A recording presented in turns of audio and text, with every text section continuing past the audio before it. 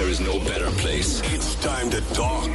The only way to get anything done in Cork is to go on to Neil Prendeville, you know?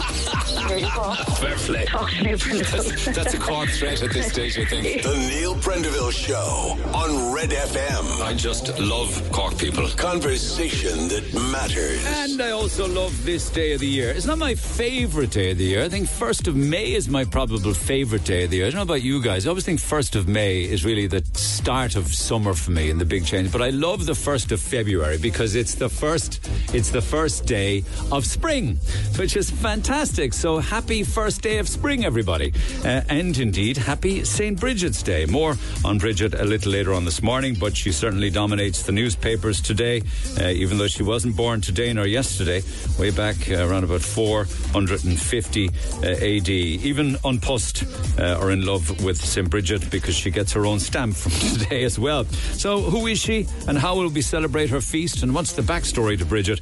We'll have lots more on that throughout the course of the morning today. Backstory. Well, which backstory would you like to deal with when it comes to RTE? It is the organisation and the stories that just keep on coming. And it must be very demoralising for staff who work hard and are paid reasonable wages, but nothing like the huge amounts of money that get bandied about these days when it comes to the public sector broadcaster. And the latest one now is Dee Forbes is back in the news, and she is not talking and has not, and has very much an awful lot of questions to answer, which probably will remain unanswered, I suppose, at this stage. But, like, for instance, the Mirror this morning says, D-Book stops here. Dee Forbes signed off on a golden handshake to a top executive amid total disregard for staff. It was a secretive golden handshake for a top executive by the name of the former finance officer, Breda O'Keefe. And the Doyle committee is livid over this kind of a special deal. Even the minister, Catherine Martin, says it's an appalling disregard for fairness in treatment of all staff, that there would be these kind of secretive golden handshakes on the one hand, but the amounts of money, of course, are also eye-watering. It was apparently a €400,000 golden handshake for the former chief financial officer, signed off and, of course, approved by the outgoing boss of RT at the time, Dee Forbes. So, HR, that's a big story making the front of the Mail today. Television licence is never far from the news, and there are two different stories regarding Mary Lou McDonald this morning. First is to do with the television licence. She makes The Sun, where she says, not unlike Leo Varadkar, who said in the Dáil a few days ago that it's an outdated mode of, paying for or charging for television, and he says that they're going to get rid of it as well. But Sinn Féin would certainly abolish the €160 TV licence fee. I don't know whether this is, popularism or electioneering or whatever, but she's declared that it would be gone under them, and I suppose you'd still be paying it, but you'd be paying it through direct taxation, I suppose. But the other story regarding Mary Lou, I had to do a kind of a double take on this morning. It's a story that makes the Star. It's a big photograph of Mary Lou McDonald standing up in the Dáil, looking very smart, in my opinion. Very, very smart. And, in this day and age, you would think that, to be quite honest with you, your own dress code and how you express yourself should be your own business. But there really are some people out there who just don't kind of get this. This wasn't a TD or anything, but it was from a member of the public who complained to the Ceann Comhairle about Mary Lou's dress code. She was accused of being disrespectful in the Dáil for wearing a mesh top. It's not just a mesh top, but a white T-shirt underneath, paired with a black blazer and a pair of red-framed glasses with pendant earrings. I mean, the amount of detail involved in whatever upset this viewer is just amazing. And, of course, the Ceann Comhairle got this, and the complaint said that there should be some sort of a dress code to prevent people from wearing, I suppose, an assortment of clothing like this all at the one time. But there's no mention, of other individuals in the Dáil and, T-shirts that could do with a good iron, Mick Wallace or Michael Healy-Rae wearing a cap indoors or anything like that. It's all Mary Lou today and her dress sense in Dáil Éireann. Talking about changing dress sense, so what you can and can't do within an organisation. Big news this morning where it's been announced that members of the Defence Forces can now grow beards, wear multiple earrings, sport nail polish under the new rules. There's a lot more, actually. More bizarre, I suppose, or more different or more self-expression hairstyle will also be acceptable, all to be permitted. And a lot of this is to try and encourage more people to actually join the military. This is recommendations aimed to make the military more inclusive. I read the articles that I saw this morning. I didn't see anything about tattoos, so I'm assuming, I suppose, tattoos are probably all right within the army and the navy and what have you, and probably always have been. But nail polish and beards and multiple earrings, all in. Up until now, you wouldn't have been allowed to do anything like that. Front page of the Echo this morning has an article that features Councillor Mick Finn. He's talking about worries within the community, particularly within families, because of the increase in organised fights taking place in various areas of the city. I suppose gang culture is very much with us now, and a lot of these organised fights probably are between different gangs from different parishes, etc., etc., etc. And apparently it's getting worse. It's the front page headline making the Echo today: rise in planned fights. There's a lot from the courts, actually. It's only right and proper that if somebody spits at a shop assistant doing their job, that you should be before the courts and perhaps sent to jail. When that happened for a man by the name of David O'Donovan, no fixed address, who spattered a shop assistant inside at the Masseytown Rotisserie Deli on Paul Street. There was another incident as well, apparently, with regards to smashing a phone or what have you. But anyway, it was before court yesterday, where he was jailed for 4 months. And there was another story then of a woman by the name of Lisa Phelan, who punched a guard on the side of the face during a drunken incident. And when arrested after another such incident and asked for her name, she replied that her name was Mona Lisa Margaret, dropped her pants and exposed her bum to the arresting officer. Now, she was before the same judge yesterday, Judge Mary Dorgan, and she got a 3-month jail term. So a couple of court, but there's another court case that will soon start, and it's the man who's been accused of murdering his wife in Cork City last July. Now, the book of evidence yesterday was served, which means that his defence counsel would have it and everything at this stage now, and his case now has been sent forward for trial at the Central Criminal Court. So we'll keep a close eye on that trial in the coming weeks and months, but it goes back to July 14th of last year. His name is Regin Parathapara Rajan. He's 41 years old, charged with the murder of his 38-year-old Deepa Parothez Hut Dinamani at their home at Cardinal Court in Wilton in July of last year. So that's the story that makes this morning's Echo today. Different court reports for you.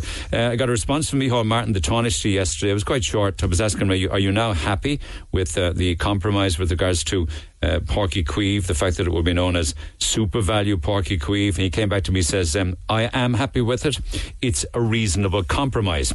And the Red Tops have the Taoiseach making the inside pages as well, welcoming the decision to rebrand Cork's largest stadium as Super Value Páirc Uí Chaoimh, because he was very angry about the original proposal. And I believe, talking to Tony Lean yesterday, that it really was the original proposal was Super Value Park. Now, regardless of any kind of reversing that the board are trying to do out of this, I'm led to believe this was the original proposal, Super Value Park. But anyway, he says Micheál says that it's in his DNA anyway, and for him it will always be Páirc Uí Chaoimh. But alarmingly, and it's probably true, knowing the world that we're living in now, for every town and village in Ireland, the scourge of drugs, particularly cocaine, and certainly amongst young people, why wouldn't it be the scourge of sport also? The Sun says this morning that GAA stars are hooked on cocaine, and the addiction to cocaine is rocking the GAA, and that the GAA is terrified of the growing cocaine crisis among players. It's a story by John Jumbo Kearns making the front of the Sun today. And then you talk about, it's never too far from a story that we deal with on air, and that is people who travel overseas for surgical intervention for weight problems or obesity or just being way too fat. So obesity patients now are being forced, because a lot of the time if you want to get help or intervention on the HSE, you could be waiting 5 years. So they're being forced into treatment overseas to some fairly dodgy clinics, for want of a better term, in Turkey. And we hear more and more horror stories involving Irish patients, but yet more and more people go. Now, they don't necessarily go just for gastric banding, gastric sleeves, gastric bypasses. I was coming back from Istanbul there last year on a plane, and when you're sitting down at the airport waiting to board the plane, I saw people who had been there for rhinoplasty because they would have had bandages on their nose, and other people had other work done besides issues regarding weight. But unfortunately, lads, it's just going from bad to worse. In Ireland now, 60% of adults are now classified as overweight or obese. 60%. And that's just adults. Unfortunately, our young people and our children are also developing the same kind of issues regarding weight. More on this in a few minutes' time. Michael O'Leary makes the papers. You might have heard at the weekend that Ryanair have bought up a load of houses. There was a housing complex above in Swords, County Dublin, where 28 new houses were built. And in flew Ryanair, and they bought 25 of the 28, and Michael O'Leary says he has nothing to apologise for. He says, no, our first job is to look after our passengers, and our second job is to look after our staff. So they bought 25 of the 20. I'm assuming the deal here is that the staff then would live in the accommodation, and maybe share the accommodation with other cabin crew, and would pay Ryanair the rent accordingly. So what do you think of that? Do you think it's right or wrong, particularly if you maybe were a young couple or an individual who wanted to buy one of those houses and found that Ryanair bought 25 of the 28 of them off from under your nose? There's a lot of stories then as we head into 2024 with regards to the ever-increasing amount of scams that are out there. And they're saying that those that are losing the most money to scams, 8.6 million in Ireland last year, are over 55s. I won't dwell on this now, but I may well come back to it today or maybe in the next few days. Charlie Weston has a story in The Independent this morning that says, I gave you the figure, 8.6 million. I gave you the age demo, over 55s. And the amounts that they've been caught for can be anything between 5,000 and 600,000 euro. Somebody was caught for 600,000 euro. A lot of it is finance fraud, dodgy deals that are supposed to be pucker. But it also involves romance scams and, accommodation scams and rental scams and holiday scams and all of that and lots more besides. Text 0868 104 106. We're lined up with loads and loads of calls. Let's get stuck in after the break. Text or WhatsApp Neil now. 0868 104 106. The Neil Prendeville Show on Red FM. Michelle on the N40 this morning, the South Ring. What's it down to? It's down to drivers and driver habits on the phone, driving too close, driving too fast and what have you. There were crashes and everybody then was put out because there was huge delays and everything was backed up and all sorts of traffic issues. We've been talking a lot about driving these days, haven't we? And the craziness of the last few days with regards to cars being stolen. Amazing the amount of text that is still coming in on that with regards to particularly the Japanese imports and what have you. But anyway, I don't want to keep people too long. James is standing by, Shanti as well. But first up, Sarah, good morning. And this is good morning, Neil. This is an incident, of course, that where you're talking about children going to school. Are we talking about Clero out Tower Way, out around Blind? Yeah. Clero National School. It's a big school, Neil, so it is. And there'll be a lot of trucks passing it there from the Mallow Road. And I have to say, all the trucks are absolutely brilliant when all the kids are coming out of school there at 2:30. They're absolutely fabulous because all the children from first class upwards actually come out of that gate of Clero School and they come to the church grounds and out by the church, and in the road there by just outside Clero Stores there's not a zebra crossing as such, but it's a crossing and there's a little island in the middle of it. So I was going collecting my daughter last Tuesday there, and I was coming down the hill. It was 2:25, and from behind me I heard like a small little white van, and it absolutely flying down the hill, so much so that it was like speeding so fast that the engine was actually roaring, and everybody kind of looked, but as it came to the island it braked and it skidded all the way, and all of a sudden there was the most massive bang, so there was, and he was after hitting the middle of the island, say after hitting the pole, knocked the sign, and everybody was screaming. So I just went to go to get my phone because I said, oh my God, he must be hurt, and we need an ambulance, we need the guard. And I heard sirens coming from behind me, and when I looked, there was a guard, a 4x4 vehicle chasing the van. The van did 360-degree turn in the middle of the van after the bang, and then he took off again, and he headed over towards the Ballincollig in a Scarra direction, and the Gardaí followed them, so they did, obviously, absolutely flying it. But everybody was shocked, Neil, because if it was 5 minutes later, there was definitely 10, if not more, kids totally knocked.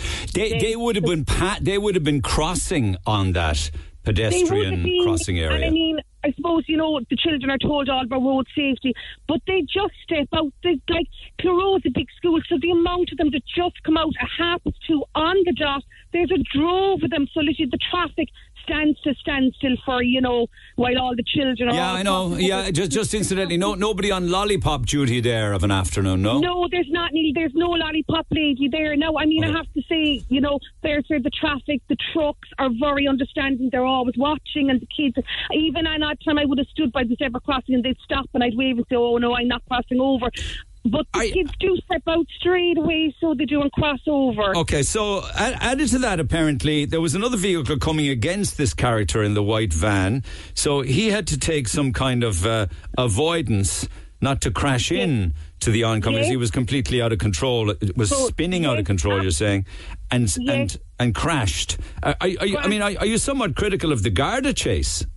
Well, you know what, Neil, I suppose on one hand, the guards are there, they're trying to protect us and whatever, but the amount of parents that said at 2:25 to be coming down at that speed into an area where there was cars parked, there was children about to come out of school, it was just a disaster. It was just a miracle that there was nobody hit. But should it be the case that the Gardaí should back off from a high speed chase if they know there are, Yeah. An awful lot of parents around said why they didn't stop the chase at the top of the hill when they knew they were coming into an area that was so populated by kids and cars and everything, and maybe, follow it on from the other direction. I don't exactly know what direction he did afterwards, where he turned right. He came over, say, Ballincollig or Nad direction. I don't even know what it was about. What was that high speed chase? I mean, what was he fleeing from, I wonder? What he was, because when he hit the pole 360 degrees, he turned right around in the middle of the road, and there was people just about to approach him, and he actually had to still do maybe a 90-degree turn again to take off again to avoid the guards. You live in crazy times. Did you get a look at the character, did you?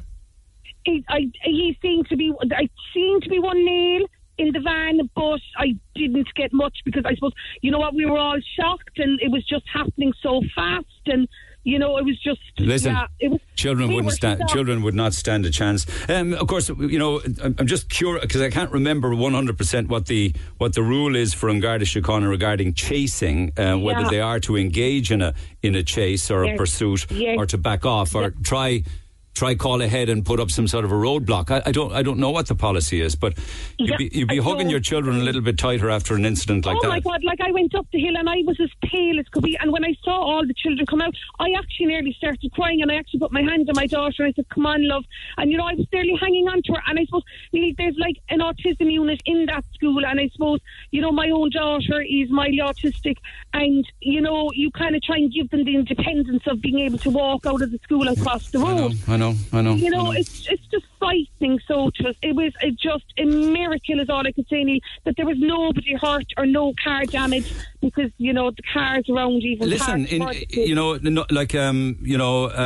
a lollipop person there, a lollipop lady, or a zebra crossing wouldn't have stopped your man, but you probably should be getting on to your local councillors to get something done there to make it safe for the cross. To be honest, yeah. All right, girl, mind yourself. Thanks so much, Sarah. We live in crazy times. Appreciate it. Look after yourself. Text 0868 104 106. Don't even start me on the amount of text then on people robbing cars. I'll come back to that as well. But let me get back to one of the stories from earlier on. Ryanair, a new housing estate, 28 houses in a new development. If you were one of the people who had your eye on one of those houses, you'd be quite disappointed when Ryanair swooped in and bought 25 of the 28 new houses. We hear of vulture funds and pension funds doing that all of the time. But now there's a case where Ryanair are doing it as well to look after their staff. staff. And to some extent, I suppose, they have to be kind of praised thinking about their staff who don't have a problem paying rent, but have a problem trying to find somewhere to live. But James mightn't necessarily agree. Good morning, James. What would I not agree with, Diane? Sorry, what did you say, pal? What would I not agree with? I'm just wondering whether... Yeah, go ahead.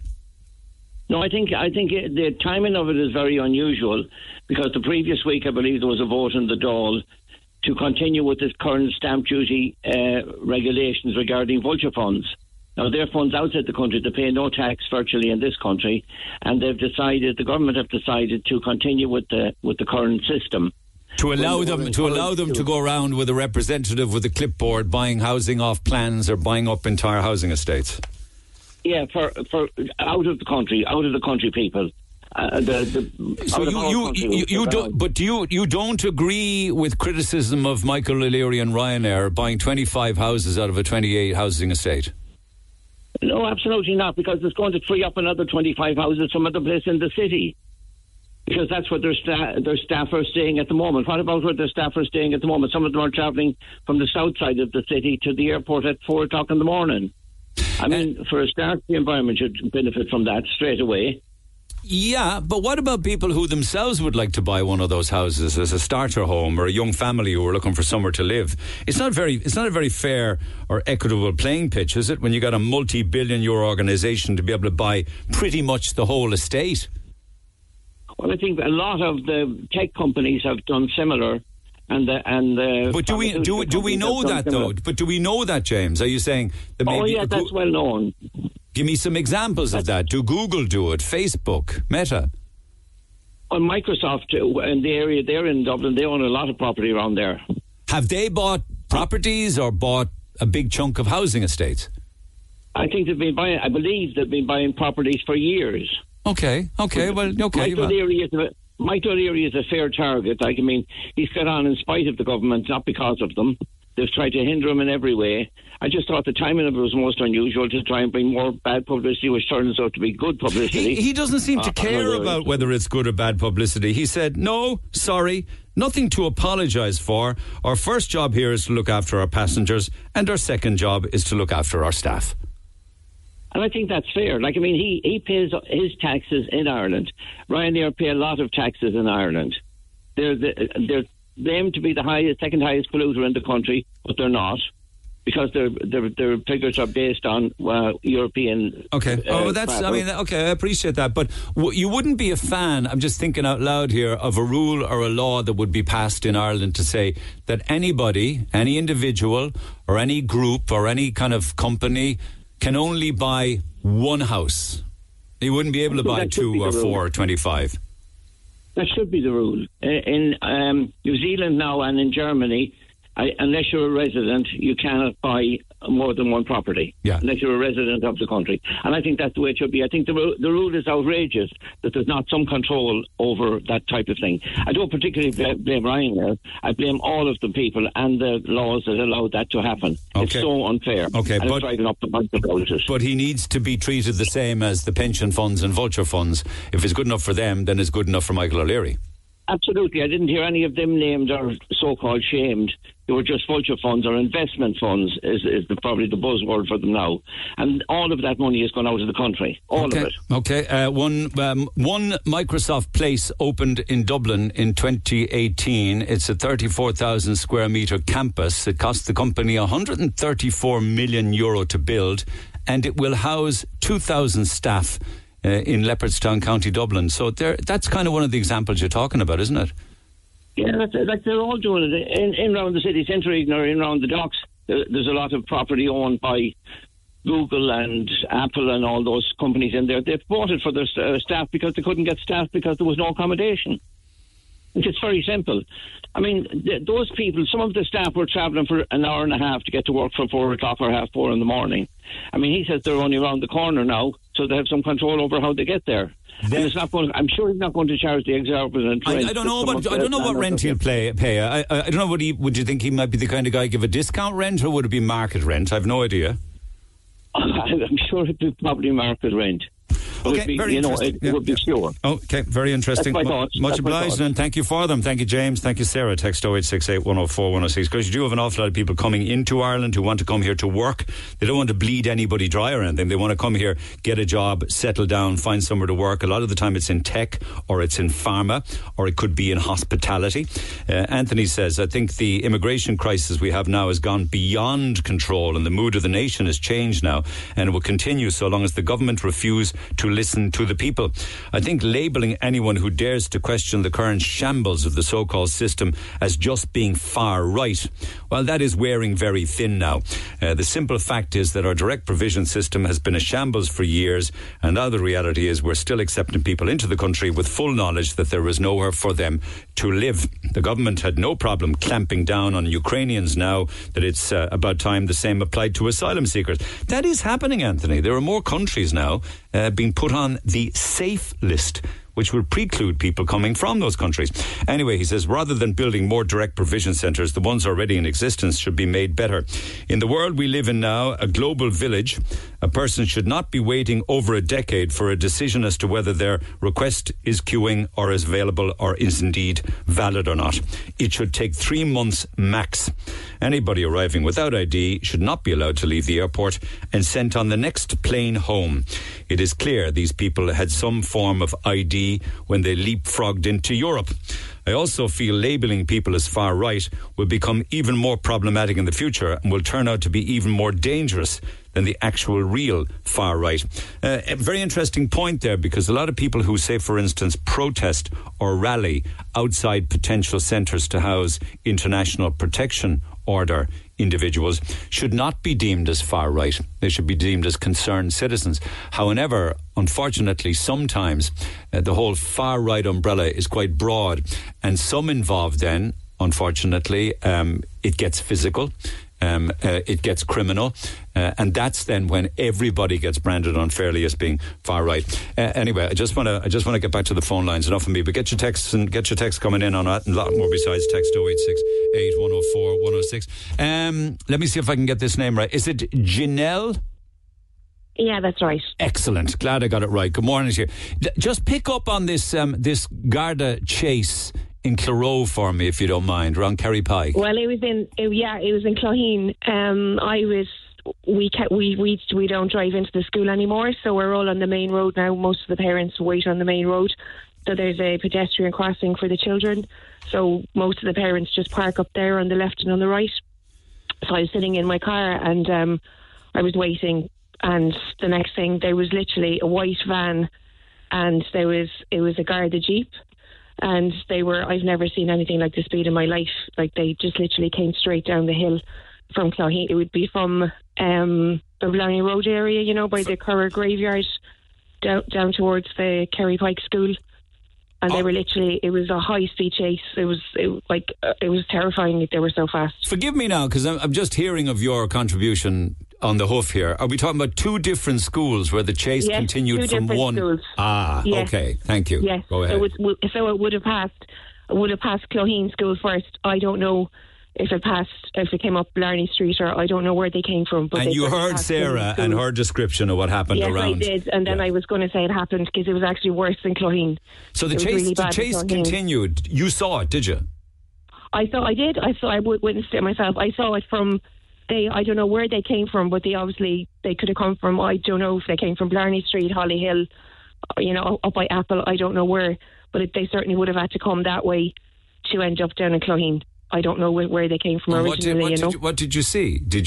You saw the white van? They were two parents. They were two parents trying to pull in at the side of the road, and the van nearly crashed into the two of them, and he just swung around.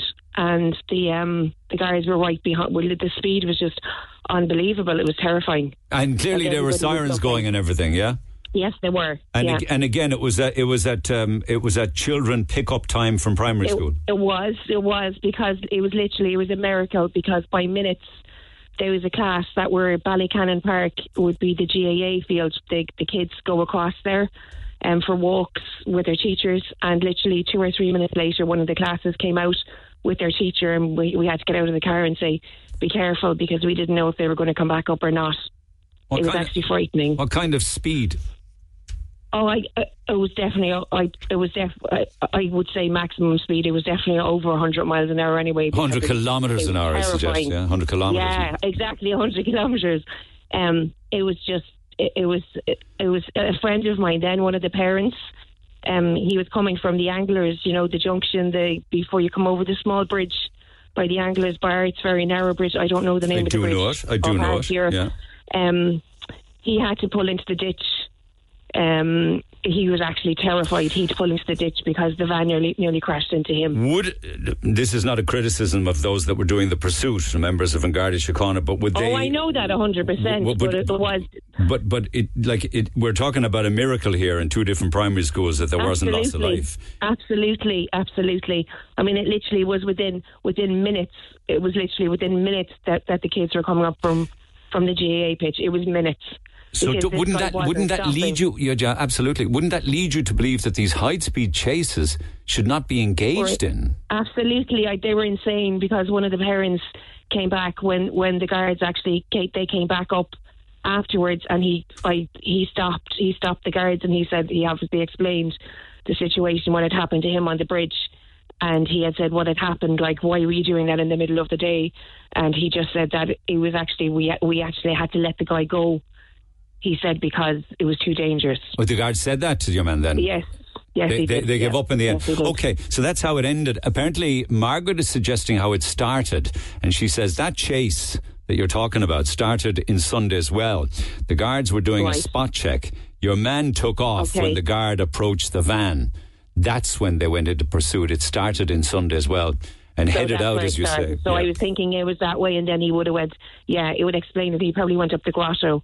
Up the hill, up the main hill of Strawberry Hill, possibly, because he definitely came from that direction. But I mean, to pass two schools like that was terrifying. I don't know what we thought it had been a robbery or drugs or something, you know. But who knows? Who knows? Exactly, but it was just terrifying at that time of day. To flee from An Garda Síochána and to flee from a checkpoint involves the fact that you've got something to hide. Somebody innocent, anybody, you know. No, you're not innocent. You're sure. No, you're not. Like, you're not. There's something serious there. But it was just the lives of the kids, you know. We were just very, very. Everybody was very lucky on the day. Now I don't know afterwards. I know the lady was saying in Kilroe that, you know, that obviously his car was damaged but he carried on driving. Is that correct? That's right. Afterwards. Absolutely. Yeah, absolutely. Yeah. So it was just the danger. I obviously it's the guards. They're doing their job. I respect that. But I just thought with two cars to be speeding at that, you know, I mean, we were just very lucky that there wasn't the two cars that were coming in that weren't crashed into, you know. They were reversing into their spaces. Our kids coming out of the school. Thank you so much. Thank you, Janelle. Appreciate it. No much obliged. Take care. Text 0868 104 106 after the break. So WhatsApp Neil now 0868 104 106. The Neil Prendeville Show on Red FM. I suppose the question I'm asking really is whether or not you guys think that the Garda Síochána should engage in high-speed chases, or is there a better way? Text 0868 104 106. Just one quick one on this. I read out the text there from Margaret. She was obviously a witness to how all of that started. Margaret, good morning. Did you see the event on Sunday as well, I wonder? Well, I just saw the start of it. I was coming up Sunday as well, and they were kind of doing, I'd say it was probably like tax and insurance that they were checking, and as I said, I was just coming up the road, and it just speed off. Your man took off at a merciful speed down the road, and the guard ran back to the Jeep and took off after him. Was the guard on his own? He didn't know. There was one on the other side of the road as well. So two of them jumped in. They were checking both sides. Yeah. No, one just jumped in, but the other guard actually had a van. Well, it was a long chase then. If it went from Sunday as well all the way out to Blarney and in and around, because I said that because realistically, he wouldn't have been able to get over Wellington Bridge. He'd have been caught in too much traffic there, so the only other direction he could go was out the Lee Road. Did you get a look at the character, did you? Well, to be honest, he looked like he just looked like a fella coming back from work or something. He was just one of these little box vans, your man had a beanie on him. Why would you do a runner like that for tax and insurance, though? Well, maybe it was his work van. Maybe he thought he was going to get caught for something and he'd lose his job or something like that, you know? I mean, it's kind of hard. Well, it could be something else, but it's kind of hard. You would think why people do these things. You would, yeah. I mean, okay. So, like, we can speculate that it could have been a lot more than just tax and insurance, but who knows? Certainly, anyway. Eventually, the Garda chase was stopped.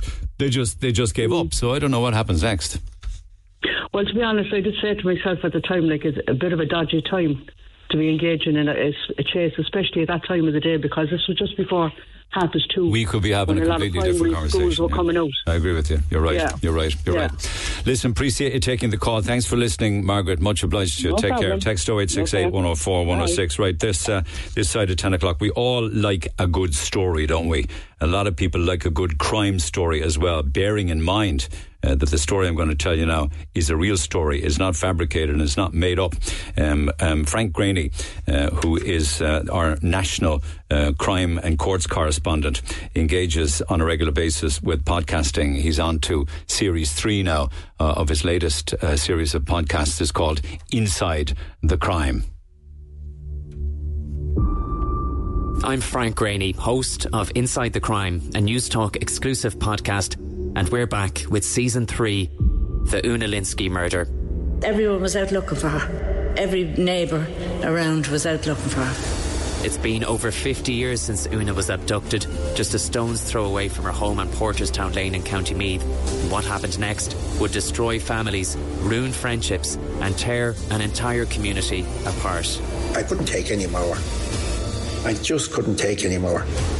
Una was the first to be killed, but she wouldn't be the last. He said he was roaring. He was literally tortured. Listen and follow on the News Talk app, powered by Go Loud, or wherever you get your podcasts. There was a big slogan painted on the road. And it said, "Murderer." Frank Graney joins me by phone. Frank, good morning. Good morning. That sounds amazing. The story of Una Linsky said goodbye to a pal of hers on October 12th when she got off the bus, 1971, and it was 2 months later that her body was found in the Dublin mountains. What's it all about? Yeah, it's a remarkable story, and I suppose through the 5 episodes in this series of Inside the Crime, we started off looking at the as of yet unsolved murder of Una Linsky, but the story, as listeners will see as the series goes on, delves into many other aspects of the story. There are so many different directions that this takes us on, but crucially, I suppose, in relation to Una Linsky, you mentioned she stepped off a bus. She was on that bus with her cousin and her friend Anne Doyle, and she stepped off that bus just before 7 o'clock in the evening in October, on the 12th of October 1971. She said goodbye to her cousin. They went their separate ways. Now, she lived on Porterstown Lane, which was a short walk from where she got off the bus that day. And in the next 15 minutes or so, it is believed that she was abducted on her way home from work. That 15-minute window was crucial for so many reasons that would become clear throughout the series. Una Linsky's body, as you say, was found a number of months later, but to this day, we don't know what happened to her during that 15-minute window, and we don't know who is responsible for killing her. But we know, according to the podcast, that there was, you say it was unsolved, apparently it was solved for a while and then unsolved afterwards, but that there was a bunch of lads in a car in the laneway and that people heard screaming, yeah? Yeah, there was certainly an awful lot for the Gardaí to work with when they arrived on the scene. And you have to remember this was 1971, a time when serious crimes like this were investigated very differently. Certainly the approach to them was very different because Gardaí back at the time didn't have the likes of CCTV or mobile phone records, nothing like that available to them. So it was old-style police work, knocking on doors, taking witness statements. And there were an awful lot of witnesses in the area during that 15-minute window that heard screaming coming from the direction of some fields known locally as the 3 Acres. There were also a number of sightings of a mysterious car on the street. That is significant, that is crucial. One person, indeed, a cousin of Una Linsky, who is a contributor on this series of Inside the Crime, a man called Porrick Gahan, saw a car driving past him as he made his way home from work at around the same time that Una would have stepped off the bus. He got a good look at the driver, a middle-aged man, well-dressed. He gave that information to Gardaí. There was a local farmer that saw a large, dark-coloured Ford car speeding away from the junction of Porterstown Lane and Ferry House Road, which is where Una would have got off the bus that evening. he gave a very good description of the Gardaí a few days later of that driver, again a middle-aged man. And significantly, he said that he could see another man in the back of the car with a girl who appeared to be crouched or standing behind the driver's seat. And he said that just at a glance, and the car was going at speed, it appeared that that man in the back of the car was trying to kiss that girl. So we don't know if that was Una Linsky, but given, I suppose, what happened during that 15-minute window, you would suspect that it was. All of these leads are available to the Gardaí, but when the murder squad descended on, the Garda murder squad, when they descended on Porterstown Lane, they narrowed their focus to 3 young local men, and that's when the story, from our point of view, really took off. Yeah, that would be Martin Kerrigan, Martin Comney, and Dick Donnelly. Were all of them, or some of them, convicted of her killing? The Garda murder squad, and this again was at a time when you didn't have dedicated detective units in every Garda station across the country. What you had was a group of so-called specialist Gardaí, specialists in interrogation and of analysing evidence. They descended on Porterstown Lane to investigate this crime, when days went by and Una hadn't returned home. Now, a lot of statements had been taken at that point by local Gardaí, and when the Garda murder squad arrived from Dublin and started going through these statements, they found a number of inconsistencies in some of them. That led them to the doors of Martin Conmey, Marty Kerrigan and Dick Donnelly. They were 3 pals, 3 young men who had been driving around the area in a Ford Zephyr. Dick Donnelly's battered 1964 Ford Zephyr. That proved significant because of the number of sightings of a Ford car in the area at the time. Now, some witnesses thought that they had seen a Ford Zodiac, which was very similar to the Ford Zephyr, but a far more luxurious model, and it certainly would have looked out of place on Porterstown Lane back in 1971. So there was a trial the following year. But there was allegations which feature in the podcast of them claim that they, at least some of them, were beaten, harassed, forced to sign confessions. Was that right? Yes, and that's, I suppose, another remarkable part of the story. And this was, a few years before allegations were being made of a so-called heavy gang operation within An Garda Síochána, within this Garda murder squad, or to give it its official title, the technical unit, which was based at Dublin Castle. We've all heard, I'm sure you and your listeners will be very familiar with stories like the Kerry Babies case. Yes. And the Salins train robbery was another one where, there were allegations of police brutality. But we believe, through our research in this podcast and from speaking to those close to the case, that perhaps the heavy gang was operating back in 1971, as early as the origins of this case. But one of the 3 then was subsequently killed himself. That's right. Una Linsky was abducted on that night back in October 1971. Her body, as you say, was found in the Dublin Mountains a couple of months later. But sadly, tragically, another person died not long afterwards and was left up at the Dublin Mountains in a spot not far from where Una Linsky's body was found, in a shallow grave.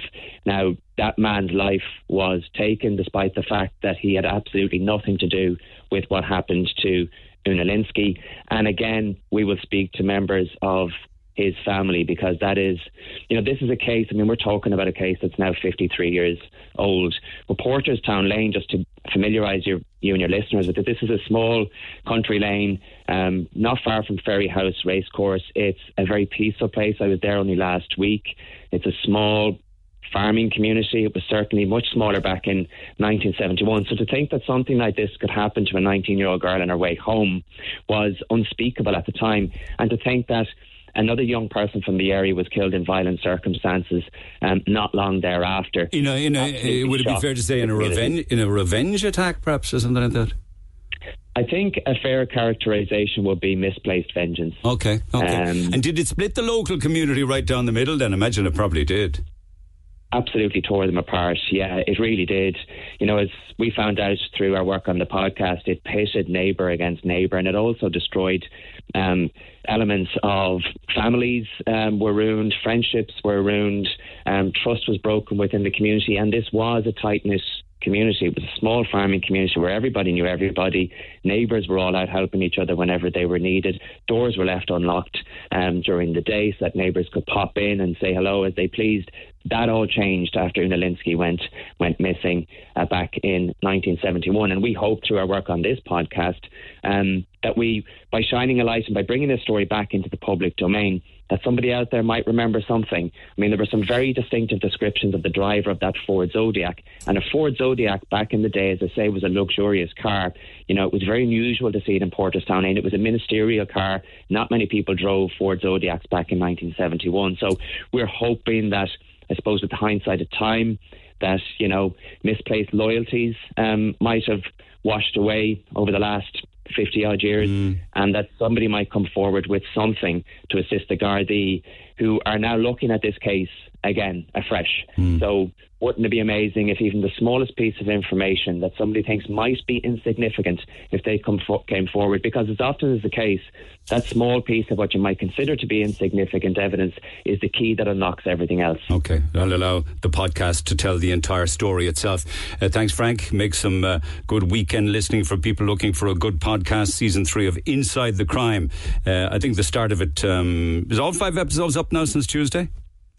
No, it's a weekly podcast. So the first one went up on Tuesday, and each and every one of the other episodes will be out every Tuesday for the next 4 weeks. Okay, look after yourself. Thanks for that. An incredible story. Very interesting story. Frank Grady on Inside the Crime. Check it out for yourself wherever you get your podcast. Text 0868 104 106. There are so many other, of course, that we've been talking about unsolved crimes and murders, haven't we? Particularly here on Leeside, and certainly with the recent death of the chief self-confessed suspect, as in he always knew that he was the chief suspect, the late Ian Bailey. More after 10. Text 0868 104 106. The Neil Prendeville Show on Red FM. Can I please Conversation that matters. all the very best to the transition year students at St Mary's High School in Middleton, because they've got a fantastic new exciting production of Shrek Junior the musical, and it runs from tomorrow until Thursday of next week, and everybody's invited to go along, watch Shrek as he sets off on the quest to save Princess Fiona from the big bold dragon. Tickets for the show, and well done to them all of the students at St Mary's High School in Middleton. Tickets are on eventbrite.ie, and just search for Shrek. Break a leg, guys. Have a good one. Oh, also a big shout out as well, and a happy birthday greeting to Sister Colette Hickey, the founder of Edel House, because she turns 106 years old this week. And everybody wants to wish her a very happy birthday. They posted online, happy birthday to our wonderful founder, Sister Colette, turns 106. She still keeps a gentle, watchful eye over us and loves to hear all of our news. So happy birthday to Sister Colette today. Text 0868 104 106. Pick up the phone on 0818 104 106 as we celebrate, as I say, for me anyway, the start of spring. First day of February, with the days getting that little bit longer. And also St. Bridget's Day. Remember earlier in the week I was telling you about an article that it was in the Mirror by Larissa Nolan. She was saying that this really is the time, or today, or certainly this week, when we all need to get stuck in to spring cleaning, vacuuming, washing the duvets, dusting the walls, cleaning the curtains, getting stuck into everything and anything with regards to doing the house up for the oncoming season of spring and into the summer. But it's also St. Bridget's Day, and she's the go-to girl on that as well, and she joins me by phone. Larissa, good morning. Good morning, Neil, and it's a pleasure to be on the show. Thanks so much, you're very kind. So I'm assuming you've started your spring cleaning, have you? Or have you got one of those robotic vacuum cleaners that does all the work for you? I have none of that stuff. I'm stuck in the 5th century when it comes to anything technological, like St. Bridget herself. But unfortunately, yes, I have been, because I've just moved house, very timely. So whether I like it or not, I'm doing all these spring cleaning. So it involves the likes of, skips and vans going to charity shops and cleaning everything out. But it does feel, it feels very good to get rid of all that stuff. It can be. It's very therapeutic, isn't it? Although you're on a kind of like an industrial scale of things that have to go. But I think the spring clean itself is like really marking the change of the season, isn't it? This is it, and this one is called Imbolc. So it's one of 4 quarter days in the Irish calendar that goes back into ancient times, and they mark the transition from one season to the next. So we're going from obviously the winter right into the spring, and the idea is that you purify and you cleanse and you get ready for the brighter days and the better weather. So that's the whole idea. So it is kind of, it's actually a good news thing. It is, and it's great to be optimistic of the worst of the winter behind us and the days getting longer. And what of the woman herself? We have 3 patron saints, don't we? St. Patrick, St. Columkill, but today's day belongs to Bridget. Who was she? Isn't it amazing how this has taken off? Bridget is our only female patron saint, so we can call her our matron saint. And I presume, I grew up near Kildare, Neil, so we always had a big thing about Bridget in school. Every year we made the St. Bridget's cross. It was a lovely crafty thing to do. You'd get the reeds and you'd bend them over, and we used to put the cross on our house, was supposed to protect against fire and hunger and all these things.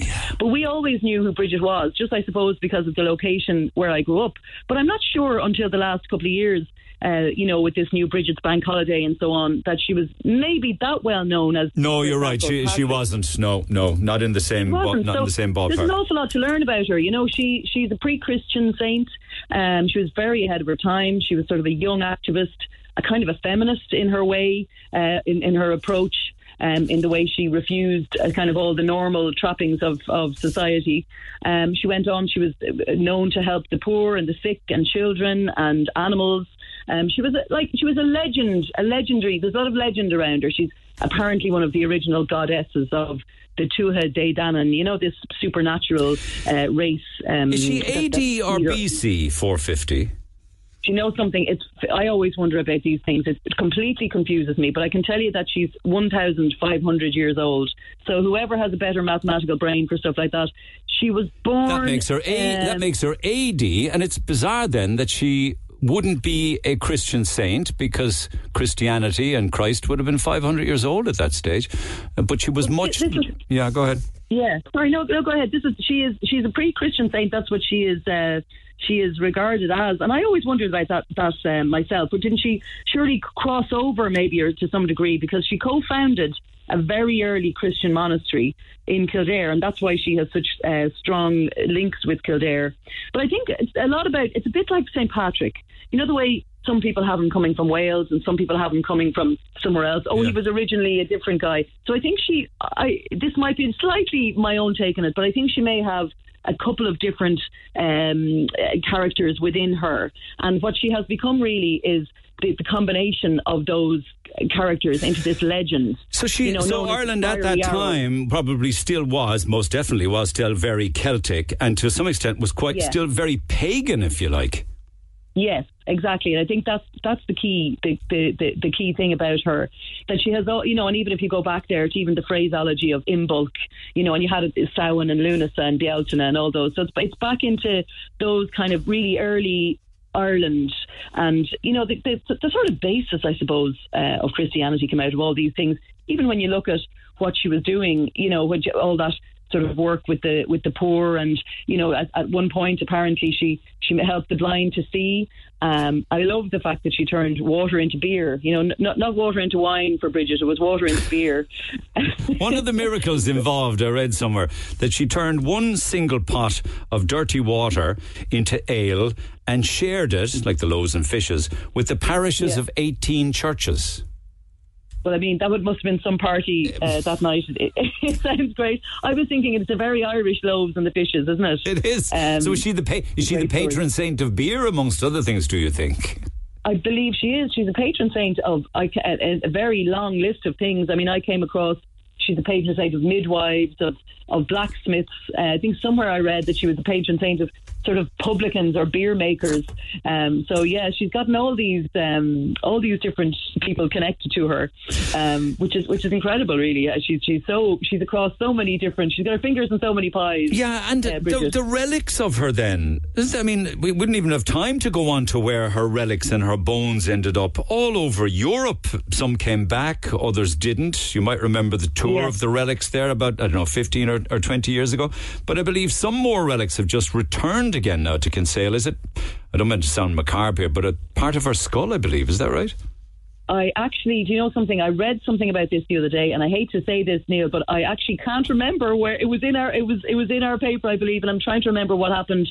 Her relics have come back. You might actually know a little bit more about that element of it than me, but there's something to do with her relics coming back to Kildare, I think. That's right. Just most recently, because apparently it was an unmarked grave way back in the day. And then the grave was lost, and then it was found again, and then she was moved into bigger, I suppose, cathedral-type settings or whatever, and moved again, and before you know it, I believe that her popularity went right across Europe, and her bones then travelled all over Europe to various. I know that they ended up. The part where I'm talking about was in Lisbon, in Portugal. In Lisbon, I heard that. You see, I get very confused with these relic stories because there's always bits of bone and a bit of this found here and a bit of that found there. But no doubt, that is the relics today. I think more than any other time would be of interest. If we were having this conversation 5 years ago, it probably wouldn't have been that big a deal. But Bridget is now, in the last couple of years, she's what people within the Catholic Church call box office. So she has, anything like that. Would be of huge interest now, I think, more than ever. We just want to know all about her and find out where she is, I would say that if we can find little bits of Bridget all over the world, they'll be popping up everywhere. A bit like Saint Valentine, or you find these things with a lot of saints. So many stories, though. I mean, I know it's a long time ago, but her father wanted her just to settle down and get married, I believe. Is that right? So they say. This is it, and I understand that he had her set up with somebody that she wasn't too keen to go with, because she wanted to devote her life to religion, which she did, and she pulled out one of her eyes to destroy her beauty. Oh my God! So goes the story. It may have been exaggerated down the years, I presume, but certainly she sabotaged her own beauty in order to be a woman in her own right and independent, which was again centuries ahead of her time. Centuries, thousands of 1,500 years ahead of her time, wasn't she? She was a very independent woman then, wasn't she? Yeah, absolutely. And I mean, even to think about that, to go on, she originally was born in Dundalk in County Louth, and to go on then to become an abbess and to found a monastic community in Kildare. It's an incredible thing to do for a woman of her time. Absolutely. And is that monastic community and that abbey, etc., still there in Kildare, I wonder? It's in Kildare itself. I remember it again. I'm sort of going back from memory here. I think it lasted for hundreds of years, but I think now I should have this information right to hand. But I think now, well, there certainly is the St. Bridget's Church in Kildare town, anyway. Yeah. That wouldn't I would say be named after herself, but I think this the original monastery it existed with men and women, as far as I understand, for centuries. But I would imagine, and I should actually know. She was around today. She'd be one hell of a powerful woman, wouldn't she? She would, but I was thinking about her all week because there's so much to read about her. There's so much to learn about her. You could write a book about Bridget. There's every little thing about her. There's so many stories. But what I took from it is, when you look at all the strong women in Ireland, and we have so many of them, over the years. Even if you look at the recent, the late Sinead O'Connor, we have this sort of history and enduring legacy, I think, in Ireland of these very, very strong women. And I honestly think that when you go back to these kind of people, like St. Bridget, that there is some sort of link there that's coming down through the millennia, through the centuries. And I do feel like that we're still sort of getting a little bit of impact there from Bridget down through the years. So hopefully long may that continue, especially as she's been so celebrated now. Well, I'm delighted, as you put it yourself, that she is box office again, because it's a great story and God knows we need it. And today is her special day. So make sure you go and have yourself a pot of beer later on today, Larissa, to celebrate. I will. Okay. In honour of Bridget, I will indeed. Cheers to Bridget. Take care, Larissa. Take care. Larissa Nolan from the Irish Mirror on the day that's in it, St. Bridget's Day. Text 0868 104 106 after the break. Call Neil now. 0818 104 106. The Neil Prendeville Show on Red FM. All right, I love a good challenge. We love a good challenge on this programme. And Liam Lally, who's a regular contributor to the show, sent us an old video from the RT archives that he came across online. It's a video video of a young Kate Cotter from Douglas. Now, the year was 1982, and she appeared because she wrote a letter to RTE wanting to appear on a television show that was running at the time called Youngline. And he challenged us to find Kate 52 years later. So just ahead of that, this was Kate, who wished to go up and to read the news and meet some of the people that she admired within RTE at the time. But enough of me. I'm just going to play you a couple of minutes of the actual audio itself. Have a listen, and bear in mind, Kate's 9. It's 1982. Charles, I've somebody here to meet you. This is Kate Cotter. Kate, hello, how are you? Charles Mitchell, Kate. Nice to see you. And she's come all the way from Cork to see the news being read. Yeah, well, this is where it takes place. I see. Good. Have you seen much yet? Are you going to see round more? Yes. Well, I think she's come to see you for something special, Charles. What's that? Something she wants to ask you for. Autograph. Yes, of course. Pleasure. Kate Cotter. And you're at school, are you, Kate? Yes. What's the name of the school? Our Lady of Lourdes. Our Lady of Lourdes? Ballinlough. Yeah. And you got the day off specially? Yes. Well, I hope you enjoy yourself, Kate. Many thanks for calling. Thank you. Right, Kate. I think we better start work and prepare your bulletin. What do you think? Yes. You ready for the big event?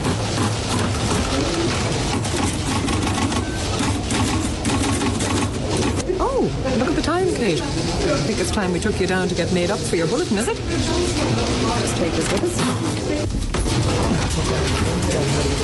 Well, Kate, the big moment is nearly here now. Tell me, are you nervous at all? No. Not even a little bit? No, not even a little bit. Do you think it wouldn't bother you to be a newsreader? Well, I'd like to be one.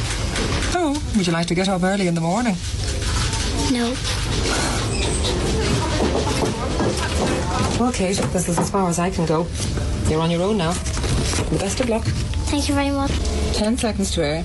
9, 8, 7, 6. Kate on 2. 5, 4, 3. Stand by, Ronnie. 2 to cure. 1, 0. Take 2 and cure. Here is the news. 9-year-old Kate Cotter from Douglas in Cork visited the Youngline Studios in Dublin and Donnybrook today. Alton introduced her to Anne Doyle, who helped realise her ambition. I think that's just fantastic. Oh my God, and all these years later we tracked down Kate Cotter. Good morning. Good morning, Neil. I'm glad I've made you laugh. That's good. No, it's just lovely. Did you grow up to be a newsreader? I didn't grow up to be a newsreader, but I did go to work in television, and so I did actually stay in the area. I think it did have a big influence on me, actually. You just took the words out of my mouth. It certainly did, and it navigated you into that career as a programme leader or a lecturer in broadcasting in West Scotland. It wasn't today nor yesterday. What do you think of listening to it again? Well, do you know, it is lovely listening to it because it was a big deal. I mean, at the time, you know, it was Ireland in the early 80s. We had 2 channels and we all watched the same telly. And every Tuesday night we used to watch Youngline.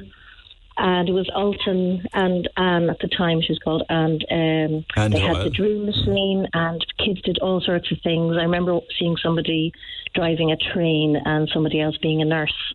And it's quite funny because unlike, you know, we won't mention Jimmy Savile, but unlike kids in on the BBC who were doing things like having a bath in beans, a tin of beans, you know, we were kind of going for jobs in Ireland. We were all it was the 80s.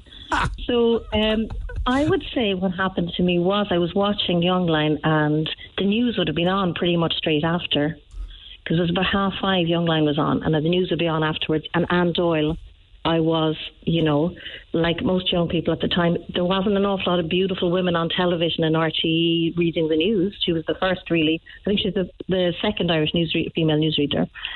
So I was really, really impressed with her, and I really wanted to meet her. So as a 9-year-old, was she an idol of yours then? You really admired her? Absolutely, absolutely. I mean, she was fabulous. You know, it was a glamour that we didn't see much of on the screen. So, so I suppose I really wanted to meet her. And I wrote in a little letter to them.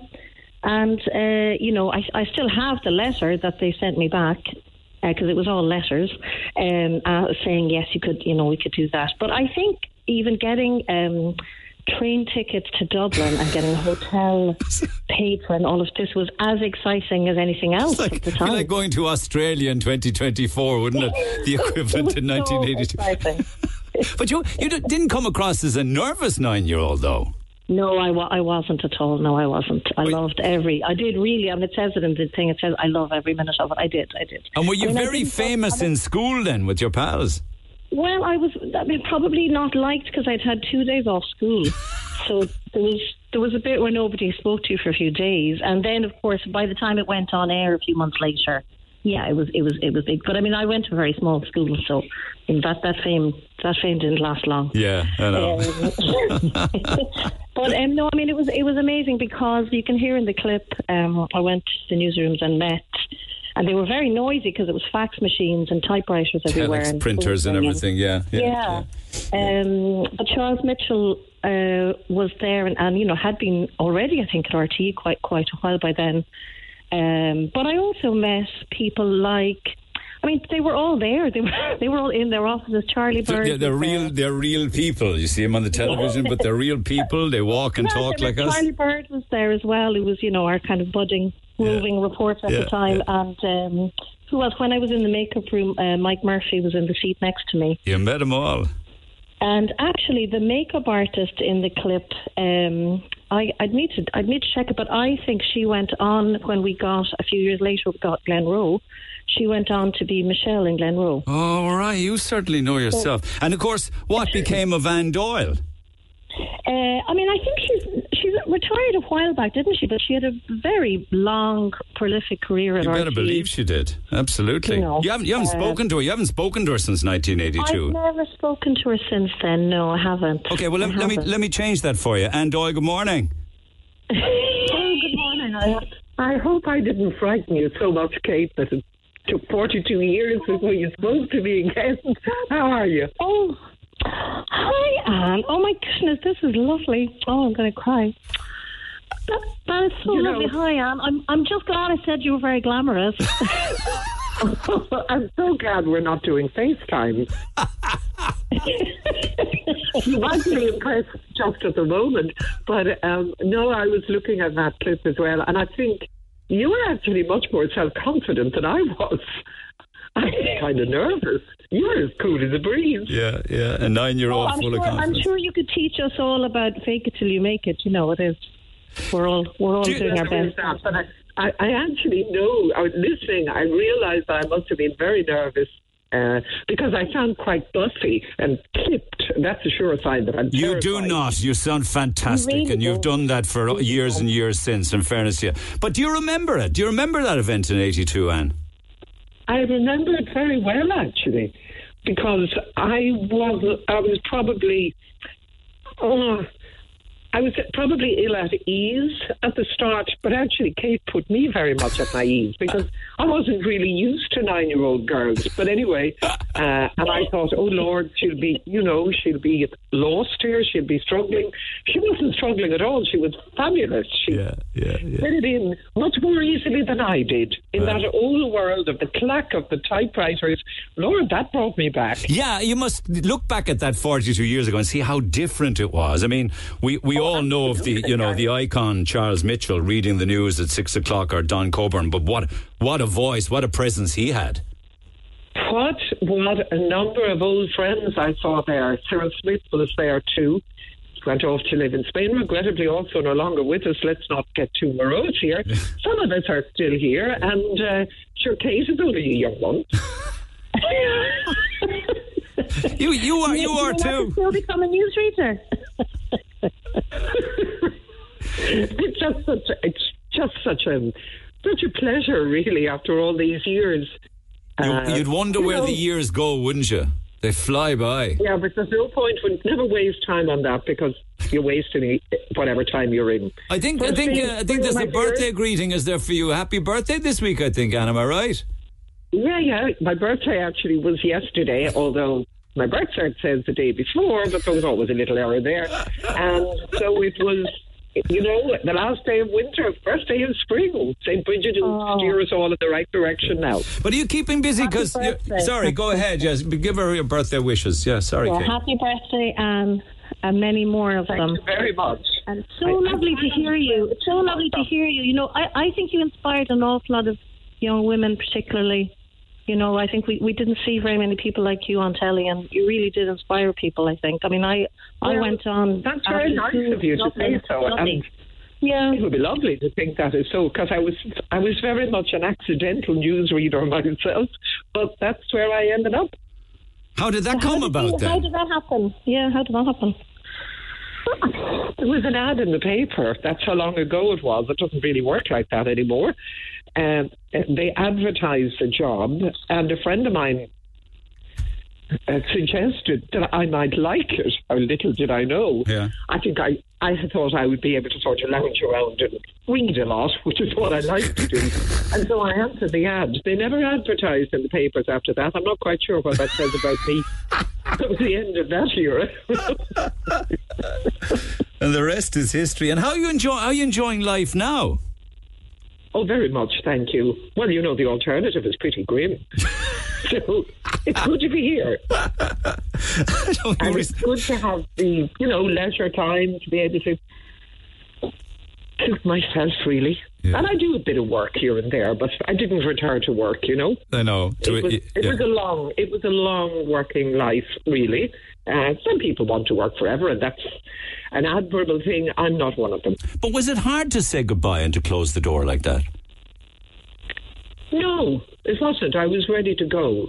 I was very happy to go. I think maybe if I had worked on until I was 65, I might have found that rather brutal. Yeah. But I was lucky enough to get out a little bit earlier, and it was at a time that I wished. So I was fortunate with that, and I've been very happy with that. I know that you wrote a book, didn't you, which is the book called Tales of the Other World, a frightful collection of Irish ghost stories. I hope that sold well for you, because it was a period when you were living with a ghost yourself, Emily. Is that right? Oh, yeah. We did have a ghost in the house when we moved in, but she moved out as well. It was a bit like RTE doing away with the ads in the paper. We moved in, the ghost moved out. Yeah, it's a compilation of ghost stories, really. But I had a good time doing it, and I enjoyed it. And I won't dwell on it too much, but did you ever see the ghost? I believe it was a very... Yeah, well, of course I saw the ghost. How else would I know there was a ghost in the basement? I thought you might have just heard the ghost. But she was gone. She was gone, I'd say, within 3 or 4 months. A very tiny lady with grey hair and a bun, wearing a wraparound overall. Tiny little woman. And she looked like, I think that this is not really a very good way to describe it, but she looked rather like a lady from quite a while ago. She certainly she wasn't a modern woman, let me put it that way. And she never spoke, but she sort of was busy. She moved around the place a lot. Very disconcerting, I can tell you. Yeah, I can well imagine. Well, I suppose she felt that there wasn't room for the two of you, so she decided to move. Maybe she was happy that the house was happy. I hope. Well, I hope that you're happy that really you probably are responsible for directing Kate as a young 9-year-old into a career choice that took her through life. I don't think, I hope that I was helped, but my memory of Kate is that she would make a success of whatever course of action she decided on. She was very self-confident and very together little girl. As I say, she was a lot cooler than I was. Actually, Anne, I think once I did go and work in TV, I realised I was much happier behind the camera, that I would leave that intensity to people like you, and I became bossy producer director behind the camera. A lot of us actually, who for whatever reason ended up in front of camera, probably might have enjoyed behind. I mean, I have a couple of friends who moved behind the camera and loved it, But anyway, it was too late for me. I'd answer the ad, and that was that. And I'm glad that you did go in front of the camera, because we wouldn't have had you for all of those years otherwise. Well, I'm delighted. I would have been frightening the life out of you. You should do stand-up comedy as well now that you're retired, Okay, oh, Lord, no. There are enough chances of that. Well, I'm delighted to have had the opportunity to talk to you, and I certainly know that Kate is delighted. So I'm glad that I could make that happen for you, Kate. Listen, it's great. I was thrilled, actually. It was just, I couldn't believe it. when I heard Seamus, and I'm really delighted, and I'd like to take the opportunity to wish Kate continued success and good health, and also yourself. You're very kind. Now, there you go, Kate. You couldn't come better than that. Thank you so much. Thank you. That was a really unexpected, lovely moment. Thank you so much. Lovely to hear from you, Anne. Take care of yourself. I remember you very well. A charming little girl. All right, and so are you. Thanks, Anne. Thanks, Kate. Lovely story. Thanks, Neil. Bye. Good Thanks day. for sharing. First day of spring. Bye. You too. You too. Call Neil now. 0818 104 106. The Neil Prendeville Show on Red FM. With text and emails as well, and this by email. 300 grand per year of sponsorship, is it, for Pork Equive, and they've got a 30 million euro debt. Yeah, that's it. Well, Neil, this 300,000 will only cover 1% of the debt. Needless to say, much less due in interest, etc. There are 30 super value stores in the county of Cork, so in layman's terms, you could say it's 10 grand per store per year, basically. So 10 grand over 52 weeks per year equates to 193 euro per store per week. Again, in layman's terms, this 193 euro per store equates to a minimum 1 week's average family shopping grocery. That's one trolley per week per store towards the sponsorship. So basically, this would cover the 300 grand. Or if you want to break it down more, 27 euro 50 per day per store in Cork to have its name branded on Cork's GAA ground. Absolute farce. If you held 2 concerts or a few rugby games in there, it would cover this joke of a figure. The county board were sold a pup. They should be asking a minimum of 100 million per year for the privilege of calling a new stadium after a supermarket chain. But the uncontrollable county board will accept the measly offer. Super Value and Musgrave's big boys must be delighted with the deal. No need to be a skilled accountant or a mathematician to back up these figures. I know, I'm not disagreeing with you. There was people yesterday saying that, yeah, it's fine, it's good for Super Value, and many others wouldn't bother divvying up anything. At least they did, but they got one heck of a deal on it at 300 grand a year. For sure they did. One or two more on that. We're never too far from the convention centre. The Eagles rock band announced a series of concerts and a new purpose-built indoor arena in Manchester, in the UK. It's the largest indoor arena in the UK, and it's called the Co-op Arena, with a capacity of 23,500 people. The company who constructed the arena? BAM. The same company was congratulated for completing the construction project ahead of schedule. Oh my God, that it could happen there, but not here, and ahead of schedule as well. The same company congratulated for doing it ahead of schedule. And here we are 8 years later. As an aside, Neil, the Eagles first announced 3 concerts, and due to huge demand, they've now announced a further 2 concerts. What a band. Absolutely what a band. Sadly, Glenn Frey now passed away, but the remaining members, including, thankfully, the great Joe Walsh, will be playing in this farewell tour. It's not the first one, I think, from the Eagles. I don't know, forgive me, is there a Dublin leg on this? Are they playing Dublin? I don't know. And then lots more on different texts from people regarding dangerous driving and what have you. But can I just go back to conversations we had yesterday? And among the conversations we had to do with menopause. Now, that even the word menopause, because it's a play on or deemed to be the equivalent to menopause, wrecks some people's heads. I'm not saying that it wrecks Barbara Scully's heads, but she probably rolls her eyes up to heaven. She's the author of Wise Up, for a book on older women that dealt with that, about being a woman going through menopause and all the implications of it. I spoke to her about it in the past, but I was curious to get her thoughts on what we were talking about yesterday, and that is the male equivalent with many of the same symptoms. So, Barbara, good morning. How you doing? Your thoughts, please. For the man, it's also depressing, it's also low energy, it's also low libido, weight gain, hair loss, brain fog, lack of self-confidence, can't get off the couch, can't sleep. So, what are you laughing at? This is all real stuff. No, I'm not laughing at all. But there's 2 things. Number one is, I haven't given a huge amount of thought. I did hear about this discussions around menopause, and I did throw my eyes up to heaven. You are quite correct. And I kind of went, oh, please. Oh, please, like, what? For God's sake. Like, oh, my God. But then I thought, okay, I mean, I'm not a doctor. I am not an expert on hormones, which is what causes a woman's menopause. So I don't know what's going on. I find it hard enough to understand what goes on with a woman's menopause without having to worry about what might be happening with a man's menopause. Well, as years go by, we lose the testosterone and we lose the serotonin, girl. That's what it is. And your hair falls out and your bellies get bigger. That's right. But that's not all the pints and the takeaway curries, by the way. No. My husband says that all the time. Yeah, no, it's not that at all. Yeah, it's just what happens. But it's the same now. And I'm going to get into all kinds of trouble for saying this. But anyway, I've thought a lot about women and menopause and all that kind of stuff.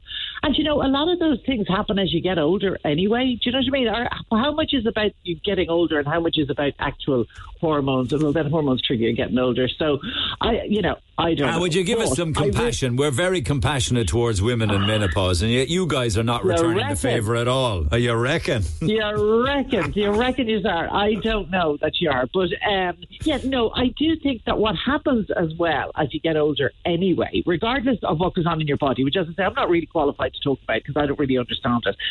But what goes on anyway is the fact that you do kind of have a bit of an existential crisis as you get older. And I think it starts perhaps at around 50. Do you know when you hit 50 and you have that realisation that kind of comes out of the blue, which is that you've more behind you than you have in front of you now? And that is kind of the start of like, oh my God. And you have that kind of, because in our heads, we don't get older. It's only in our bodies that we get older. In our heads, we're still whatever age. Although Professor O'Reilly, who I was chatting with yesterday, let me just pick up on that aspect of what you're saying, because he said, and this is a quote, in work, men, right? Yeah. Meanwhile, in work, there could be a whole new generation passing him out. He also, and so therefore he's seeing the younger generation coming up in the workforce, and as he's getting older, he's feeling as if, that he thinks that people think that he no longer has much to contribute, that it's a changing world, that the pace is moving too fast for him. But you know what? Like, all of that is baloney in his head, but it comes from the fact, and women suffer from this more than men, it comes from the fact that we live in a hugely ageist society. We live in a society that absolutely idolises youth and values that over everything. And to age is seen to, start to fail. And getting older is seen, and these are the messages that we are told from the time we are quite young, that as we get older, you're kind of on the highway to death and destruction. And you're just going to get less important. We don't put any value on all of the things that you gain as you get older, which makes, I think, older people really valuable. And the main one that you gain is wisdom. And in fairness, men do gain that as well. But women have the extra double whammy of the sexism that is also still inherent in our society, coupled then with the ageism. But ageism is the very last discrimination that is still seen as being acceptable and is still seen as being okay. And we all play a part in that.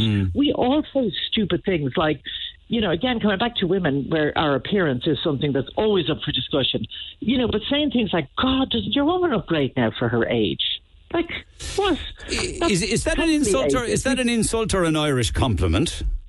No, that's an insult, and it is completely ageist, because it means that as you get older, you're going to look rotten. So she's kicking the trend. Or is it a case that somebody is trying to say in a nice way that this individual is really looking after themselves? No? But I mean, that infers that those of us who age and look our age are not looking after ourselves. Everybody ages. Like, age will change your face and your body. As you know, we referred to the bellies and the lack of hair. That happens. It was very funny yesterday. It was very funny yesterday because I read out on the air a lot of the symptoms, that we were talking about just there. Yeah. And I was saying, I didn't get any of those, and I'm well past 50. And I wasn't off the air maybe 10 minutes, then my wife rang me and said, are you joking me? Are you in denial that you didn't get any of those? Wake up. Well, there you go. I may have had that conversation with my husband as well. Yeah. But the sooner that I don't know how you feel about this, but I feel this is so important. The sooner that you make peace with getting older and with the fact that you're not going to look the same as you get older. I don't know about that, Barbara. I don't know about surrendering, because you're telling me that it's not surrendering. Again, you're putting negative words on it. It's actually not surrendering. It's making peace with the fact. I could spend a lot of time looking in the mirror and going, oh God, look, lines, wrinkles, my chin line is a bit saggy, my neck is starting to look a bit weird. And I could spend a lot of time, and then I could spend a lot of money in trying to do what's termed as anti-aging. But let's say if you had the money, though, what would be wrong with a bit of enhancement or a bit of an old wrinkle injection? I'm not criticising women who do it. That's fine. But what I'm saying is, number one, recognise the fact that anti-aging is a physical impossibility. You cannot anti-age. We are all aging from the minute we are born, and the only time you stop aging is when you're dead. But you're not saying that we should surrender to overweight, big fat bellies, No, I'm not saying letting things go. No, but it's not letting things go. And there's a different debate about health, because I do think as you get older, it is really important that you look after your health. And I say that as somebody who was diagnosed with type 2 diabetes in my mid-50s, because I was a lazy cow for donkey's years, who, made an absolute virtue out of sitting on the sofa and hating exercise and being a great baker and then eating my own. Too much. Yeah. So I know how important it is to exercise, to watch your weight and to try and stay healthy. But I think if you become consumed by how your body is starting to change, you will waste time, energy and money on stuff that ultimately is not going to make you any younger. Whereas I feel that getting older is, number one, it's an enormous privilege. I mean, once you get to 60, you'll have lost friends along the way. So it's an enormous privilege to get older. It's also the freedoms that come with getting older are amazing. And science backs this up. Your life is, happiness is, what do they call it? The U-curve of happiness. So that, and again, research has gone into this, which says that we are at our most happy when we're kind of, early, maybe late teens, early 20s. We're on the edge of life. Yeah, we become adults. That's true. We're experiencing all the freedom. You think the world is your oyster. There's no demands upon you. There are no real financial worries. You're enjoying yourself. You're in charge. Your parents aren't in charge anymore, and it's all amazing. And then your happiness goes down, believe it or believe it not, because life gets quite complicated. And you may have a family, and you may have a partner, and you may have a mortgage, and you're trying to climb a career ladder, and all that stuff going on, all of which makes life on a day-to-day basis kind of hard work. Then what happens is you hit down towards 50, and suddenly those pressures start to ease up. And as you go through your 50s and into your 60s, your children have become adults now. They mightn't have fledged the bleeding nest like mine haven't. Yeah. But they don't need me around all the time. So I now have incredible freedom to do whatever it is I want to do. And I have the wisdom of all the lived experience I have. So my message, which I'm passionate about, and particularly to women, is don't dread getting older. Because in actual fact, if you do look after your health, getting older is an enormous privilege, and also it opens up decades of your life that could potentially be the most satisfying and the most rewarding and the most creative. The other thing you can do, which is fantastic, is because you stop caring as much about what other people think about you. So that gives you a kind of bravery. So you can be a great activist. You can rock boats. You can kind of say what you think. Wealthy people apparently call that F-off money. Did you ever hear that term? I didn't ever hear that. No, the term F-off money is one I saw recently. I was watching this documentary on the billionaires. It was to do with Elon Musk and Zuckerberg and all that kind of thing. And one of them said that they have long since reached the point where they have enough F-off money, which means that they can really and truly tell anybody they want. They can say their way out of anything. They can say F-off to whoever they want, and there will never be consequences. So. That's not what I'm talking about. No, I know. It's just it's just my crazy mind. It'd be a similar thing. But what I would say to people is don't dread getting older. What I would say to men is, mind yourself as you get older. Do mind your health. You do need to, this is something I'm always having conversations here at home, but, you do need to move more. You do need to watch your muscle tone and, do exercises that perhaps you didn't need to do in your younger decades, but now you do need to do it. But if you do that... enjoy it. I'm only suggesting that there's an old gel that you can get now that's got testosterone in it, and the poor old fella just rubs on the old gel, and it's like rocket fuel for the body. Oh my God, I hope my husband never discovers that. That sounds awful. Put it in his Christmas stocking, will you, or his birthday gift or something? Yeah, you got to be kidding me. You got to be kidding me. Look after yourself, Barbara, as always. Happy St. Bridget's Day to you. You too. Happy St. Bridget's Day. Mind yourself. Back after 11, text 0868 104 106. The Neil Prendeville Show on Red FM. Conversation that matters. I'm going to take some time out to catch up with texts in a few minutes' time because there are lots of them with lots of different topics in mind. But from earlier in the week, I was delighted to see the response from people to Bambie Thug's entry for Eurovision 2024. And here's just a selection of them. Overwhelmingly, I mean, you're going to get the odd criticism, but that's music for you, because music is very much personalised, very individual. So you're never going to have a song. It doesn't even have to be a Eurovision song that everybody's going to love. Brilliant. There is a healthy subculture musical movement happening at the moment. If this song isn't to your taste, then listen to others by Bambie Thug, including Love Bites. There's all kinds of music and tastes out there. We won in the 80s and the 90s, and then we sent the same genre over and over again, and we got absolutely nowhere. We do have a robust alternative music scene here in Ireland. It's about time we tried something different. Another one. I wish them well. I'll be supportive of the entry. It's really easy to be nasty about a person behind the computer screen. All the entries put so much effort in on the night. It wouldn't normally be the type of genre I'd go for, but I thought Bambie Thug was amazing.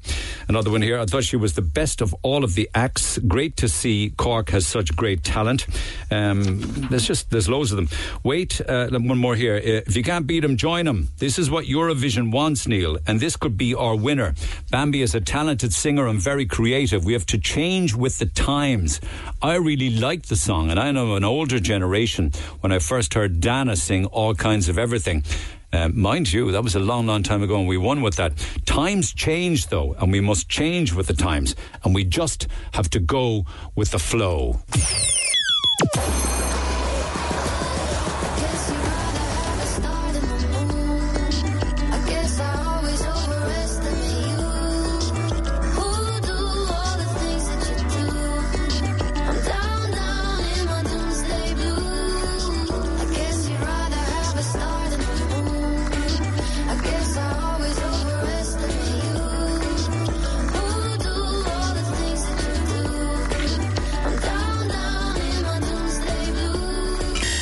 That's just a little snippet of it. Bambie Thug joins me by phone. Good morning.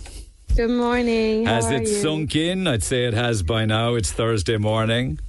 Yeah, you think it has. Yeah, you think it has, but still doing a bit of sinking. I have to thank you for giving us something that could actually win this damn thing. So well done for that. Thank you. The response has been very overwhelming and gorgeous, and the song shifts through many genres. It's not the typical type of Eurovision song either that I think has been entered, so even across the board. So hopefully we've got a good chance. I reckon we do, to be honest. Do you know what I was doing yesterday? I was just, checking you out as you do and looking at the tunes that you've done in the past. And then I got into this area where you can get into YouTube channels of individuals who have their own YouTube channels critiquing each Eurovision song. Are you aware of those? Yeah. I've seen there's a lot of them. I'm trying to not look at too much things, though, because I'm just trying to keep my brain... but it's just amazing to I understand that, but I did, and it's amazing to watch. I watched two different ones. One was an English woman, and she runs the song, right? And you can see she's having difficulty trying to make up her mind in the first 30 seconds, 40 seconds, and then you have the bridge to the very melodic chorus there where you change the tempo, and then back again to the little crazy bits. And her and the other guy that I watched, by the end of it, are both saying Ireland, first time in a long time, has a really good chance. Yeah. I thought that was amazing to watch. It is. I do like seeing how people's opinions of it change, or if they listen to it a few more times, they start to realise the cleverness of the song. I like to change people's minds. And also, is there a lot resting on your shoulders now, because it's 10 years since we've got out of the qualifiers. Oh, well, I guess when you say it like that, yeah. Without wanting to putting more pressure on your shoulders already. Do you know what? Yeah. I'm gonna get my vision realised on a big stage. I'm gonna do you proud regardless of the outcome. But I think the outcome should, if the world is awake to how the music industry is going, and then I think that we're in a good chance. I so agree with you with regards to Eurovision, because it is a huge spectacular. There's more to it than the song, and your production levels are very, very high. That's not an easy thing to create, I'd imagine. I mean, it would be better. It's going to be better when we have a budget, definitely, because we do a lot of things DIY. Me and my little crew, and I'm completely self-funded and independent. Apart from my last release, Love Bites, which was funded by Roadhounds. But it is just our imaginations coming into fruition with whatever means we have at the time, and I'm just very blessed to have such an incredible group of creative friends on this journey with me, and we really can make such beautiful things from scratch. So you have a group of people around you that work on, say, the headpiece, the corset, the costume, the hair, all of that? Yeah. I mean, the hair is usually just a wig. That's about £20. But yes, I work. I mean, Paul McSpecial actually made me a beautiful headpiece for the press day. He's a Cork artist, and then my group of my best friends, really, Sophie Gauk, who was on Glow Up, is my makeup artist. Ouch Boy, who's an incredible designer, my friend again, Storm St. Clair, who's an incredible artist of their own, and also my creative director. And and then my dancers, obviously, Matt Williams was my best friend in university. You've pulled it all off all together as one big group. But tell me a little bit about your life beliefs, though, because you express it in your style. But are you a witch? In the true sense? Yes. I mean, I practice witchcraft. I practice a lot of sigil magic. What does that involve? So sigil magic for me is I make a poem or a spell or a manifestation. I write it out. I get rid of repeating letters. I'm left and vowels, and I'm left with certain letters, and I make a sign out of them. And I basically draw the sign. I put it places, or I'll burn the sign. It's just kind of it's like a physical act to reinforce things in my brain and in my life. And is that very much moving things? Is that, but so your way of life and your beliefs are very much based in ancient Ireland mythology, bearing in mind the day that we have today being St. Bridget's Day? Yes. Did you put your cloth out last night? There you go. You see, no, I didn't. Should I have? You should have. Yeah. Why should I have done that, Bambi? For luck. Have you made your St. Bridget's cross? No, but my mother did. She brought one home to us. The other day, she's back in uni doing cultural heritage studies. So she brought one and made one. So we do have one in our house. Yeah. So that is the way you live your life. Yeah, I mean, when I moved over to London, I made friends with a lot of spiritual women and people who were very into the occult, who taught me a lot, and I have a very good base of that over there. But also, as a kid, I was mad into mysticism, and I mean, our country is. Our heritage is pagan, and it's extremely witchy, and also my father is Swedish, so we get that north side as well. But I'm a bit of a Viking influence going on there, is there? Yeah. But I'm quite a spiritual person, you know. I'm not out there making like hexes on people. Like I say the word hex in my song. Don't hex me, will you? I'm not doing that, you know. Any energy you send out is going to be sent back to you, so I make sure that it's good energy that I'm sending out. So what do you do with regards to the negativity then? You say you don't read it, you don't invite it into your life. That's probably a very healthy way to be, I have to say. Well, I do, you know, I can't escape reading some of it, but I'm trying to not read it, but I do come at it from a point of these people are obviously, there's something in me and my expression of self and my freedom of self that's touching something in them, because they're not free themselves, or they're not able to express themselves completely. And you know, I send them love and light. Like, they're wasting their time being angry. They're wasting their time in this hatred and this negative themselves. Like, I don't, you know, I'm not about that. So I try not to let it affect me. You send them love and light in spite of... send them all the love in spite of everything. And some of those aspects of criticism would be your sexual choice, the issue that you live your life as is the criticism by being non-binary. Yeah. But, like, whatever. You know, I live my life. Like, let them live their life how they want to. Let me be who I want, who I am. You know, it has nothing, it's not impacting their lives, really, if they really think about it. So what's wrong with them? Self-love, compassion, a lack of it, I think. Yeah, also the power of being behind the anonymity of a keyboard. I mean, even for me, I still have to be... I mean, should I be really, really careful? Are you forgiving of people, say, if I got the pronoun wrong and didn't use the they and the them, even though my heart is in the right place? I am never angry at people who make a slip and then correct themselves, ever. I think that there's some people who choose to just be disrespectful and continue to, you know, who have such a problem with it that they'll make the choice to continue slipping up. But, like, you know, it's an unlearning. I know I look super femme, but I am a they, them. So, you know, I'm forgiving as long as there's correction made and there's movement to want to learn and want to get the language right. You know, like, I'm never going to hold someone to making a slip up. Yeah. Good for you. Good for you. What is it going to be like now between now and May? Are there going to be huge demands on your time? How is this going to play out between now and Eurovision?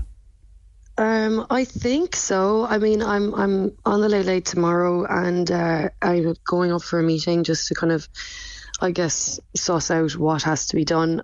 We have to make a music video.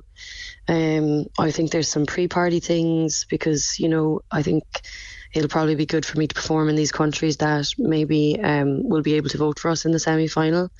And I guess more interviews and stuff, though I've been like... I also definitely need like a day a week at least to like have a bed or a rest time, because it's a lot. I tell you one thing, it's damn good for your career though, isn't it? Yeah, it's incredible. You know, like I've been in the industry for a long time in the UK, and just seeing people love Doomsday, but also seeing people find my older catalogue and being blown away is incredible to watch and to see and to finally get recognition where I feel it's very deserved. You know, I work very, very hard. You worked hard for it. Yeah, this isn't something that happened last week, is what you're saying. You've been working towards this, and the break has finally the break has finally come. Yeah, I think we have a damn good chance this time round, and we haven't had as strong a chance in a long, long time. Do you mind if I just have a quick chat with Paul Mack? No, go on, of course. Just curious as Paul. Paul, I'm here with Bambie Thug. Can you hear me all right, pal? Yeah, hear you there now, Neil. How are you getting on? You're the man behind the hairstyle, is that right? The headpiece, I guess it's more of like a sculpture up in the top of Bambie's head. Kind of that antlers kind of effect. These are the antlers that I see, yeah? Yeah, with the crescent moon in the middle then to match the lyrics of the song. So yeah, and like I got it done in 6 days, which usually I could spend, because like I'm a barber day to day, so I do these things at night. Like, so I was only back from teaching. I was educating in India, and before I was heading off to London, where I had 4 headpieces over in an exhibition with James Mack, who he's a famous makeup artist. So I had to get Bambies in between. So I was literally coming home from work, falling asleep on the couch for a bit, and then working till the early hours. But I've always been a night owl anyway, so that kind of suits me, you know. Bambi seems to have a real kind of working for free co-op around her, like you. It's kind of like organic, isn't it? Everybody doing their bit to get this production moving. That's it. But, you know, myself and Bambi are kind of, we've always been kind of black sheep. We're from, like, similar places in West Cork, Macroom and Ahiole. You know, we kind of gravitate towards each other, and we're kind of on the same kind of wavelength. You know, so I've been looking for someone like Bambi for years to kind of collaborate. Little did I think they were down the road in Macroom, you know. It's a small world, pal. You never know. Your creations could absolutely take off and fly. Yeah, sure. They will. Yeah, they will. I taught myself over lockdown. I watched the Alexander McQueen documentary, and it was his collaborations with Philip Tracy really inspired me. I was like, wow, I want to have a go at this. And it's been a quick progression. Like, you know, I was a guest judge on Glow Up with James Mack as well, and that was on BBC 3, and it was on RTE, and you know, I've had stuff in Vogue and all, which, you know, is very surreal coming from, I never studied art or fashion or anything. It's all self-taught. Yeah, but it was in there, pal. It was in there all the time. Yeah. That's it. Are you Bambi doesn't strike me as a nervous individual with the coming months ahead and the big challenge of Eurovision. Are you nervous? No, I always believed what Bambi could do. Like, that Bambi has that X factor, that kind of, you know, star quality, you know, say like what, you know, Sinead O'Connor would have had back in the day, or Dolores O'Riordan. You need something out of the box. You need something different. And sure, like what we've been sending to Eurovision hasn't been working. No. And sure, like, what is it? Albert Einstein's the definition of insanity, to keep doing the same thing over and over and expecting different results. This is the first time in 10 years we've tried something different. Well, let me tell you now, we are expecting a different result. For sure. But like, if you look at, you know, the hype online, you couldn't even name who was finalists the last 10 years. No one really knew, but it's the talk of the country the last week. Bambi's on everyone's lips. Whether it's good or bad, the Europeans are going to love it, you know? That's what Eurovision is about, isn't it? It's a big... Totally, you know, even if you want to call it a sort of a shock factor, that is an asset now in Eurovision, right? Totally. Sure, look at Lordi back in the day when they won it, the like heavy metal kind of monsters. Mainskin won it a few years back. They were kind of out there. You know, you need that unique selling point. And I think also... Like, you need to be like going viral and trending online. Like, Bambi's going to get out to Sweden with the hype already there. And you're representing not just Ireland, Bambi, but also Cork. I don't have the date, yeah, but I think it's 1978 since we had a Cork entry, as if that's not enough for you to know. So, wow. I don't want to be putting more pressure on your shoulders, but it's Cork as well as Ireland, you know? Well, look, that makes me even more proud.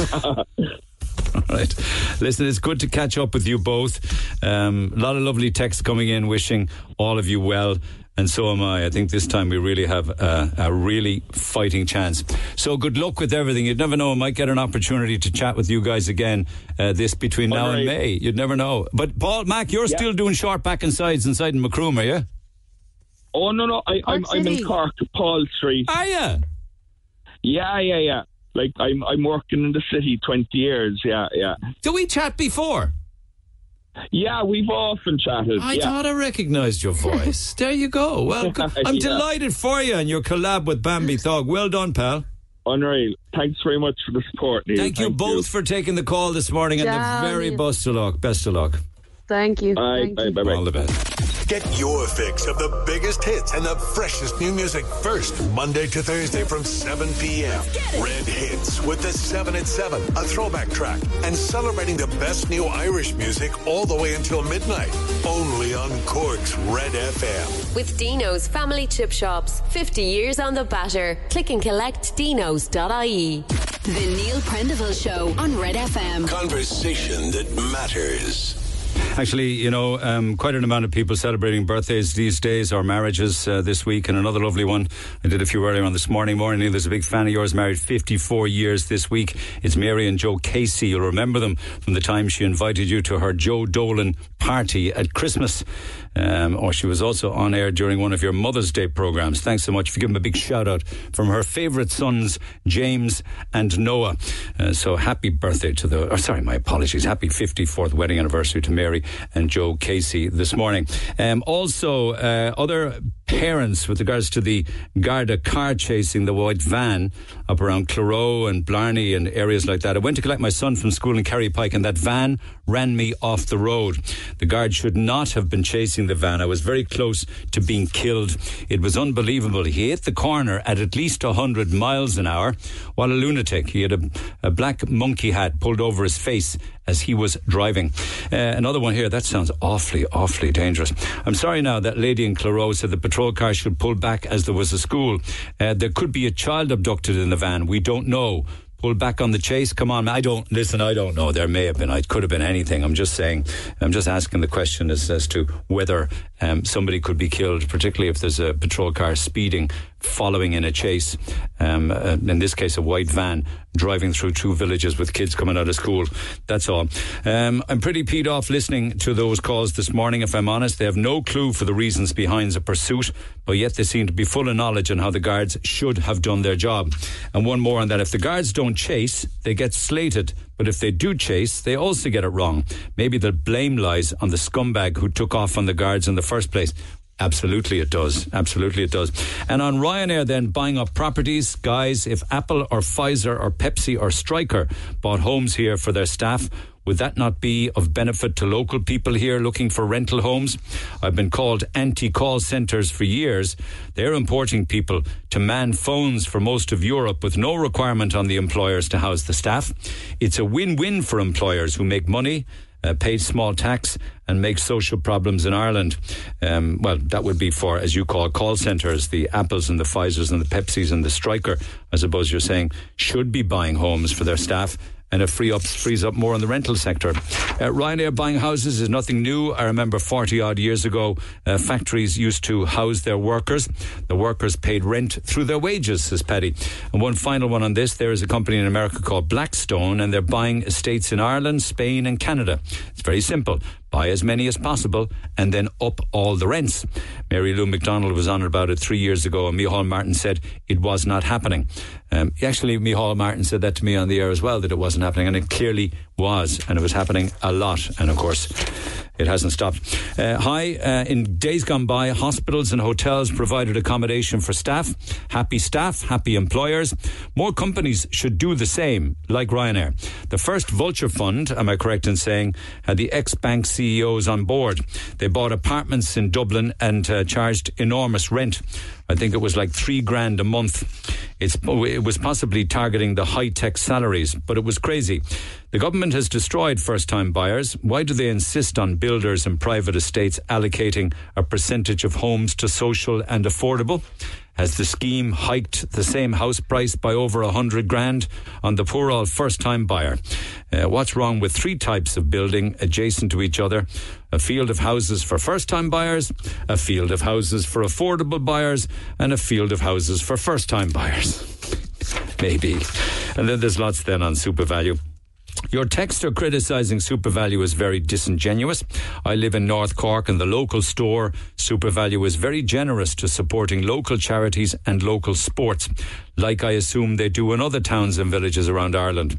They also support and sponsor the tidy towns, so please give them a break. So that's just a selection. There are many more where they came from, so do text 0868 104 106. Just on my chat with the lovely, and I have to say lovely, Bambie Thug. Maureen, good morning. Good morning, Neil. Okay, are you trying to read something religious into this? What do you mean, read something religious into it? Well, you say that... No, because you say that a production like that is evil personified. In what way? It is, that's what I said. It is. It's absolutely demonic. In my book. How? And it's not. It does not represent anything this country ever stood. This is, as far as I'm concerned, it's just deliberately, it's eroding everything that is Christian. But who mentioned anything to do with religion or Christianity or anything like that in the production? Just have a look at the symbols. See the satanic symbols? No? Did you miss that one on the forehead? Did you actually miss what you were looking at? Did people actually miss what they were seeing? No, I didn't see anything that I noticed. I mean, I wasn't looking closely enough, in fairness. So what would I see? Well, you've seen a satanic symbol on the forehead for one. Just look at the makeup of it, look at the screeching and the roaring, and then she said she makes up spells and she used them as songs, and she actually believes she's a witch and a pagan. No, she's not. But that was very much part of Irish history, culture and folklore for thousands and thousands of years. No. You need to be you need to be able to live your life alongside others who live their lives differently. No, you go back and study what the pagans were, what the actual pagans were. They didn't carry on like that. There was no these satanic symbols or anything like that. I don't know. I don't even know that is a satanic symbol. I don't even know that it is. I see it here now. Well, then look it up. That's my opinion, I say, and I'm sticking to it, and I couldn't care less what anybody else says, and anyone decides to text him with all these stupid names they'd like to throw on people, they don't mean anything to me, sorry. No, I have my 3-year-old, I'm minding her, you see. Okay, I'll let you get back to it. Much more important work. Text 0868 104 106. Back after the break. Text or WhatsApp Neil now. 0868 104 106. The Neil Prendeville Show on Red FM. Okay, I want to come back to the term F off money again before quitting time, because there's a different aspect to this as well. Hopefully I'll get an opportunity to chat about that, but I want to get back to the phone lines. Carl, good morning. Are you going to Eurovision? I'm going to Eurovision this year in Malmo. I was in Liverpool as well last year, and it was fantastic. Okay, and so I just wanted to... You're a Eurovision fan then? Like, you actually... Were they... I am. Are they the two that you've travelled... So you've been to one before. Have you been to any others? No, this year will be my fourth one, the Malmo one. So I was at the one in Copenhagen when Conchita Wurst won, and the one in Stockholm as well when the Ukraine won. So would you say you'd be a good man to call a winner then? Well, I suppose, yeah. Well, look, there's a lot of things that kind of factor into this, but I wanted to text in because I wanted to say a couple of things. One, that I personally am delighted with the selection for Ireland's Eurovision entry. I think Bambie is epic. I'd never heard of this artist before the pre-selection, and then I went on to Spotify to listen to some of the back catalogue, and really I was thinking to myself, how come we've never heard of this artist before? Because they are absolutely outstanding, and their music is very cross-genre. They're super talented, not to mention really good live. So I just wanted to say that. And also just in relation to the criticism that's coming for the way that this artist presents themselves visually. I just, when Conchita Wurst won the demonic, satanic criticism, is it that? It's more to do with runism and kind of the visual witchcraft, and also it kind of leans into the goth look. I don't know much about that myself, but I will make some comparisons for you. Okay, so I don't know if you remember, but back in 1998 when Dana International won for Israel, do you remember she was the first transgender winner of the Eurovision? Jewish Orthodox Church in Israel, or the whatever you'd call them, the Orthodox political party, went on the rampage when she won the national selection. The same thing happened when Conchita Wurst was selected to represent Austria. She was the drag queen that won. Yeah. So there's a sort of a pattern here. The Serbian Orthodox Church actually blamed Conchita Wurst's win, or her victory in the Eurovision, as the reason for some floods that happened in Serbia a couple of weeks later. They went on TV. It's just stupid. But you know something? If you look at the Johnny Logan believes that they have a very good chance of winning, right? And he won twice. A very different Eurovision then, much different to, say, going back to Dana and what have you. It's an alt competition by and large. It's very alternative, isn't it? Now, well, you get a bit of everything, and that's one of the reasons why I am big into it. I love the fact that you discover artists you may never have heard of, and that applies from Ireland right the way over to Georgia, Azerbaijan, the whole lot of it. And there's a bit of everything, and there'll be a bit of everything this year. Now, I'm not sure we have a winner, but I do think, and I think the whole official fan club is right behind Bambie Thug this year. And I do think we could potentially make the top 10 with this. And the goal is to qualify for the final. Okay, right? That's step one. I don't remember as much talk about an entry since, say, Dustin the Turkey was sent in a trolley. Yeah. You know what I mean? Let's not go there. Would that have been our lowest moment? It was one of them anyway. I have to say, in actual fact, I think last year was our lowest moment. Was it? I can't even recall. There you go. I don't even recall the entry last year. Exactly. And that was Wild Youth, a successful band in Ireland. And they won the National Song Contest with a very competent pop song. Nice middle of the road song that everybody immediately forgot, and the moment they were selected, every single member of the official fan club turned and looked at each other and went, we are not getting into the final this year. The feeling is completely the opposite this time around. So we should be very thankful to them then. I think it's great. And you know what? You're always going to get people who don't like stuff, right? And if you're an artist or if you're somebody in the public eye, you know yourself, you get exposed to negative feedback and to criticism all the time. It's part of the job. But there isn't a reason to be cruel or nasty. If you don't like something, just don't listen to it. I just loved when I asked them about that, and they said, I send love. Yeah, no, listen, some of the stuff that Bambie Thug has been saying in the media is an absolute credit to them. And, you know, it just goes to show how well they're going to be able to handle the press and all of the media that's going to follow them around when they go to Sweden. And this is one of the reasons why I think the song is going to do really well. I'm just wondering, though, in a democracy where people are entitled to their own opinions, are people not entitled to say, I'm sorry, I don't agree with being non-gender, being non-binary, it's not for me, I'm entitled to criticise it, I'm entitled to have those views? Are people entitled to have the view that they don't agree with transgenderism? Anything that they wish, to be quite honest with you. Look, I mean, you're kind of going down a rabbit hole there on what's opinion and what's fact, you know. But people are perfectly entitled to not like something. It's a different question. I suppose it's the manner in which they make their point, really, isn't it? Exactly. Yeah. Exactly. And it's just a matter of respect. There's no reason to be rude or ignorant or dismissive of people. I just don't get it. Anyway, look, I just wanted to say thank you. And listen, it would be good maybe to hook up there for okay, it might be good to hook up with you. I don't know whether you've got an opportunity to do it in May when you're in Malmo, but if you're anywhere near a phone, would you take a call? I would love to. Thank you, pal. I've got your number. We'll be back to you. Talk soon. Take care, Carl. Bye. Cheers. Connor, good morning. Morning, how are things? I'm good. Not much time left, so your thoughts? Yeah, look, I run a Eurovision podcast called Eurovision, and do you now? Okay, you're one of these characters that critiques all of the songs. Yeah, I wouldn't call myself a character now, but I like to think that I entertain the people with my opinion. I mean that in the nicest possible way. I watched two of them yesterday. I found them very entertaining. I didn't come across your one, but go ahead anyway.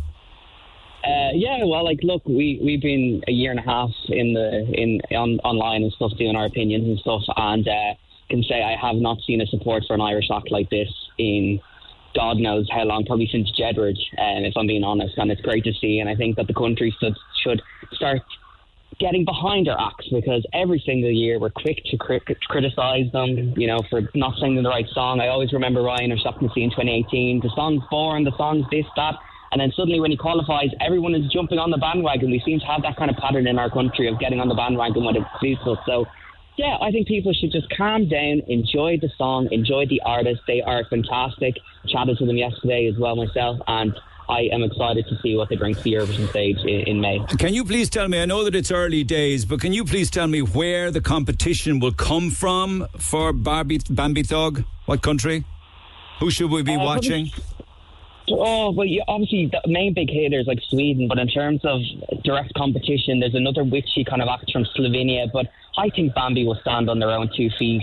They are very unique. They've got a very, very different sense of sound. I don't think anything, I personally haven't heard this from a Eurovision song ever, so I think we'll stand perfectly on our own 2 feet in a semi-final. And what are you saying, like, enough of this divisiveness, let's all get behind them together? Yeah, a bit of positivity. We're great for supporting the soccer team, the rugby team, and we're not great at rugby, or we're not great at the soccer team, and we'll support them till we're 3-0 down at the 90th minute. So for once, can we just get behind our Eurovision act and send the support to them, because they deserve it. And like you said earlier, their statement put out, it was bang on. All they do is send love back to the people that hate on them, and just get behind the act for once.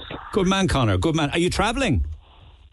No, I'm just actually on my lunch break. No, my apologies. This is the way Cork people. This is the way we talk. I mean, are you travelling to Malmo? Oh, I am. Of course, I got my tickets and all. So how many have you been to? Fan club. This will be my third one this year now. All right. Well, listen. If you're anywhere near a phone, come May. Don't be a stranger. Give me a call. Love to chat again. Of course not. We'll have to get you over then. if you fly me first class and put me up in a 5-star hotel, I'm your man. I don't have the funds for that, I'm afraid. I don't have the funds for that, but sure, we'll see. Maybe Bambie Thug needs a backup dancer, or maybe a backup vocalist or something. There you go. We'll get you in the game now, and we'll have you on the stage too. All right, take care. I won't sleep tonight with the nightmares. Thanks, Connor. Text 0868 104 106. Pick up the phone on 0818 104 106. Back after this. The Neil Prendeville Show on Red FM. Conversation that matters. What I won't get to today, I will get to tomorrow. I mentioned earlier on in the paper review, just after 9, the independent councillor Mick Finn, who was talking about concerns that he would have, and also families, about an increase in organised fights taking place in areas of the city. Incidentally, thank you to Richie, who sent me a text this morning saying, I witnessed 3 teenagers attacking a kid in a Christian's uniform. He was about 14. An elderly lady in her 70s ran in to break it up, and one of them then turned and attacked her. She was unbelievably brave and courageous. It happened on Patrick Street, 4 p.m. in the afternoon, and I reported the matter to Anglesey Street Garda Station. I wonder if that perhaps is a typical example of what Mick Finn is talking about. Mick, good morning. Good morning, Neil. Go ahead. Is it that? Yeah, no, just when you say that, look, I mean, I've heard of those incidences as well happening around the city, which are kind of troubling enough when you consider that you'd expect people to intervene, and then if they end up being the ones who are subject to, even more violence, I suppose. But I mean, 3 teenagers then attacking an elderly woman in her 70s, like, that's the lowest of the low. Absolutely, and look, it does happen. I know it does. I suppose what I came across in the last number of weeks, and it was kind of almost by accident, because it was other issues I was talking to parents about, was, these organised fights at weekends or in evening times that are happening apparently, every weekend, and they're kind of alternating between the north side and the south side, people going up and down to these fights. What they're about, I can only guess really, but there was a very serious incident, one in kind of my neck of the woods about 2 weeks ago, and there were a number of teens kind of involved, and it ended up being kind of 1 against 7 or 8. Other people went in to intervene, and there was one serious injury in it. And I think, the problem here, Neil, is from what I'm hearing, and even this morning, I'm after getting lots of texts this morning when it appeared on the Echo and on your show when you mentioned it, was that this is a regular occurrence. And Why would 7 set on beating the living daylights out of 1? Why would that happen? Yeah, look, I mean, that's it's premeditated, is it? Yeah, a lot of it is, and I think then, but what happens then with some of these things is that they take on lives of their own, and people get involved, maybe that weren't due to get involved because of the situation that arises, and you have maybe, people going up to these events, maybe to watch or to onlook, and then all of a sudden they're dragged into it as well, and they think that can happen. And that's certainly the case in this major one a couple of weeks ago. And look, I suppose you mentioned there that it was reported to the Gardaí about that elderly woman on Patrick Street. This was reported as well. The Gardaí know about it, but I think that that they need extra resources or maybe a specialist response group to deal with these incidents. Because what do they do with them then, Mick? They're underage. Yeah, and that's probably one of the problems, is that there's nowhere to put them, or but in saying that, that's not an excuse, not to do anything about it, because my fear here is that the serious injury that happened a couple of weeks ago will actually, lead to something worse. So this serious incident, you say, was in the south side a couple of weeks back, and it involved an organised fight with local teens with a gang from the north side. Would this have been something that played out on TikTok in advance or on Snapchat or something? Yeah, look, that's my information, and I think the problem is, I heard from some of the parents that there was kind of implements involved, knives, but I think the biggest thing was these knuckle rings that they're wearing, that if they were stopped by the Gardaí, they're pieces of jewellery, but they can cause serious damage. When involved in fist fights and stuff like that, and apart, you get caught with carrying a knife, and obviously there are implications, but there's ways around it, and I think that was one of the reasons why that young fella got a particularly bad beating and had to go to hospital.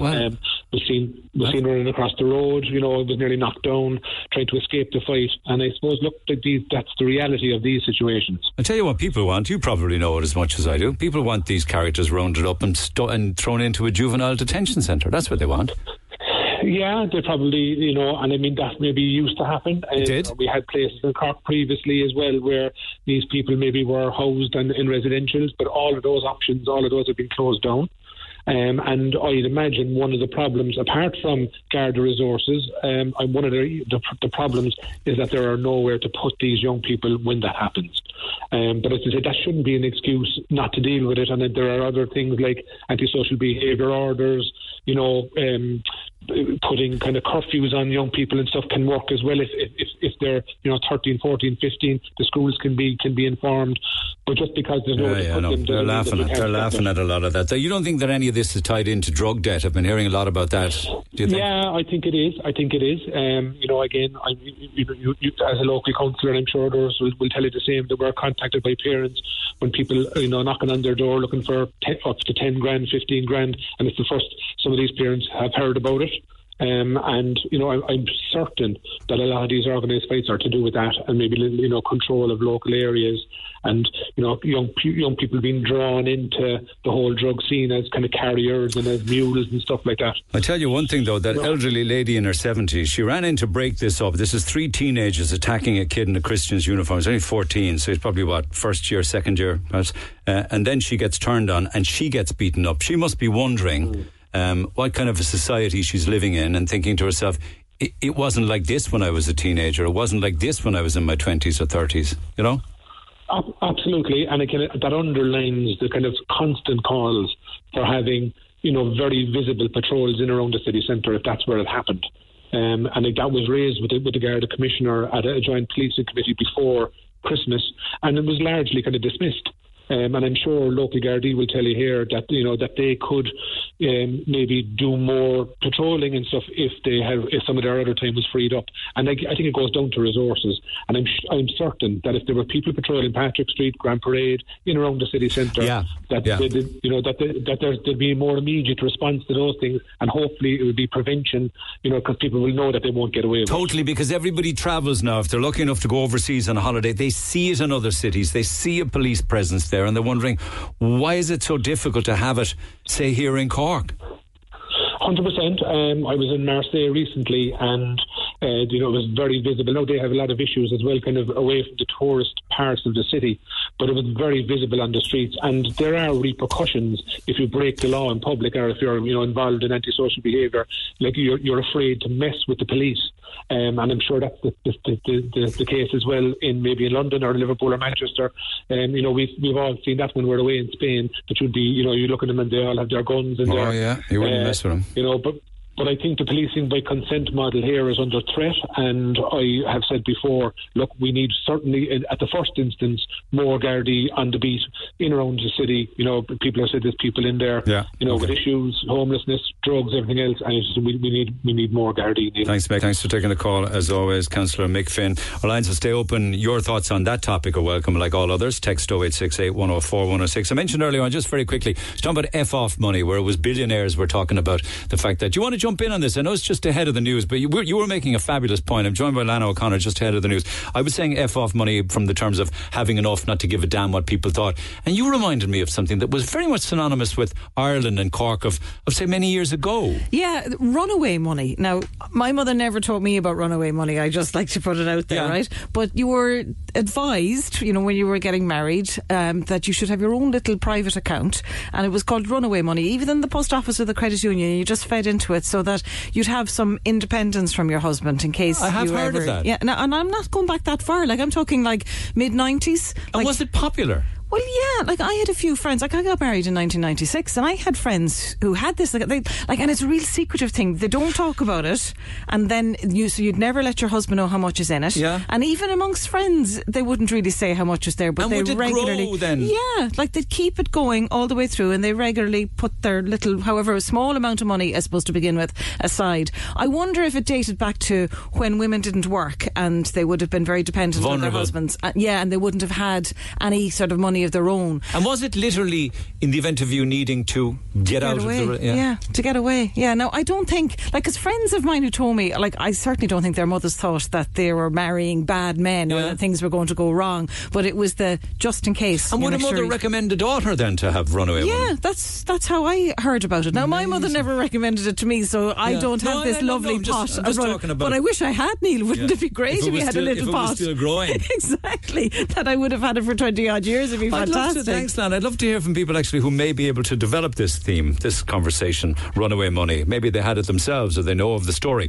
So get involved. Text 0868 104 106. Thanks, Lan. Lads, have a good day. I'll see you tomorrow. When Cork talks, Cork people blow my mind. They talk to Neil Prendeville on Red FM.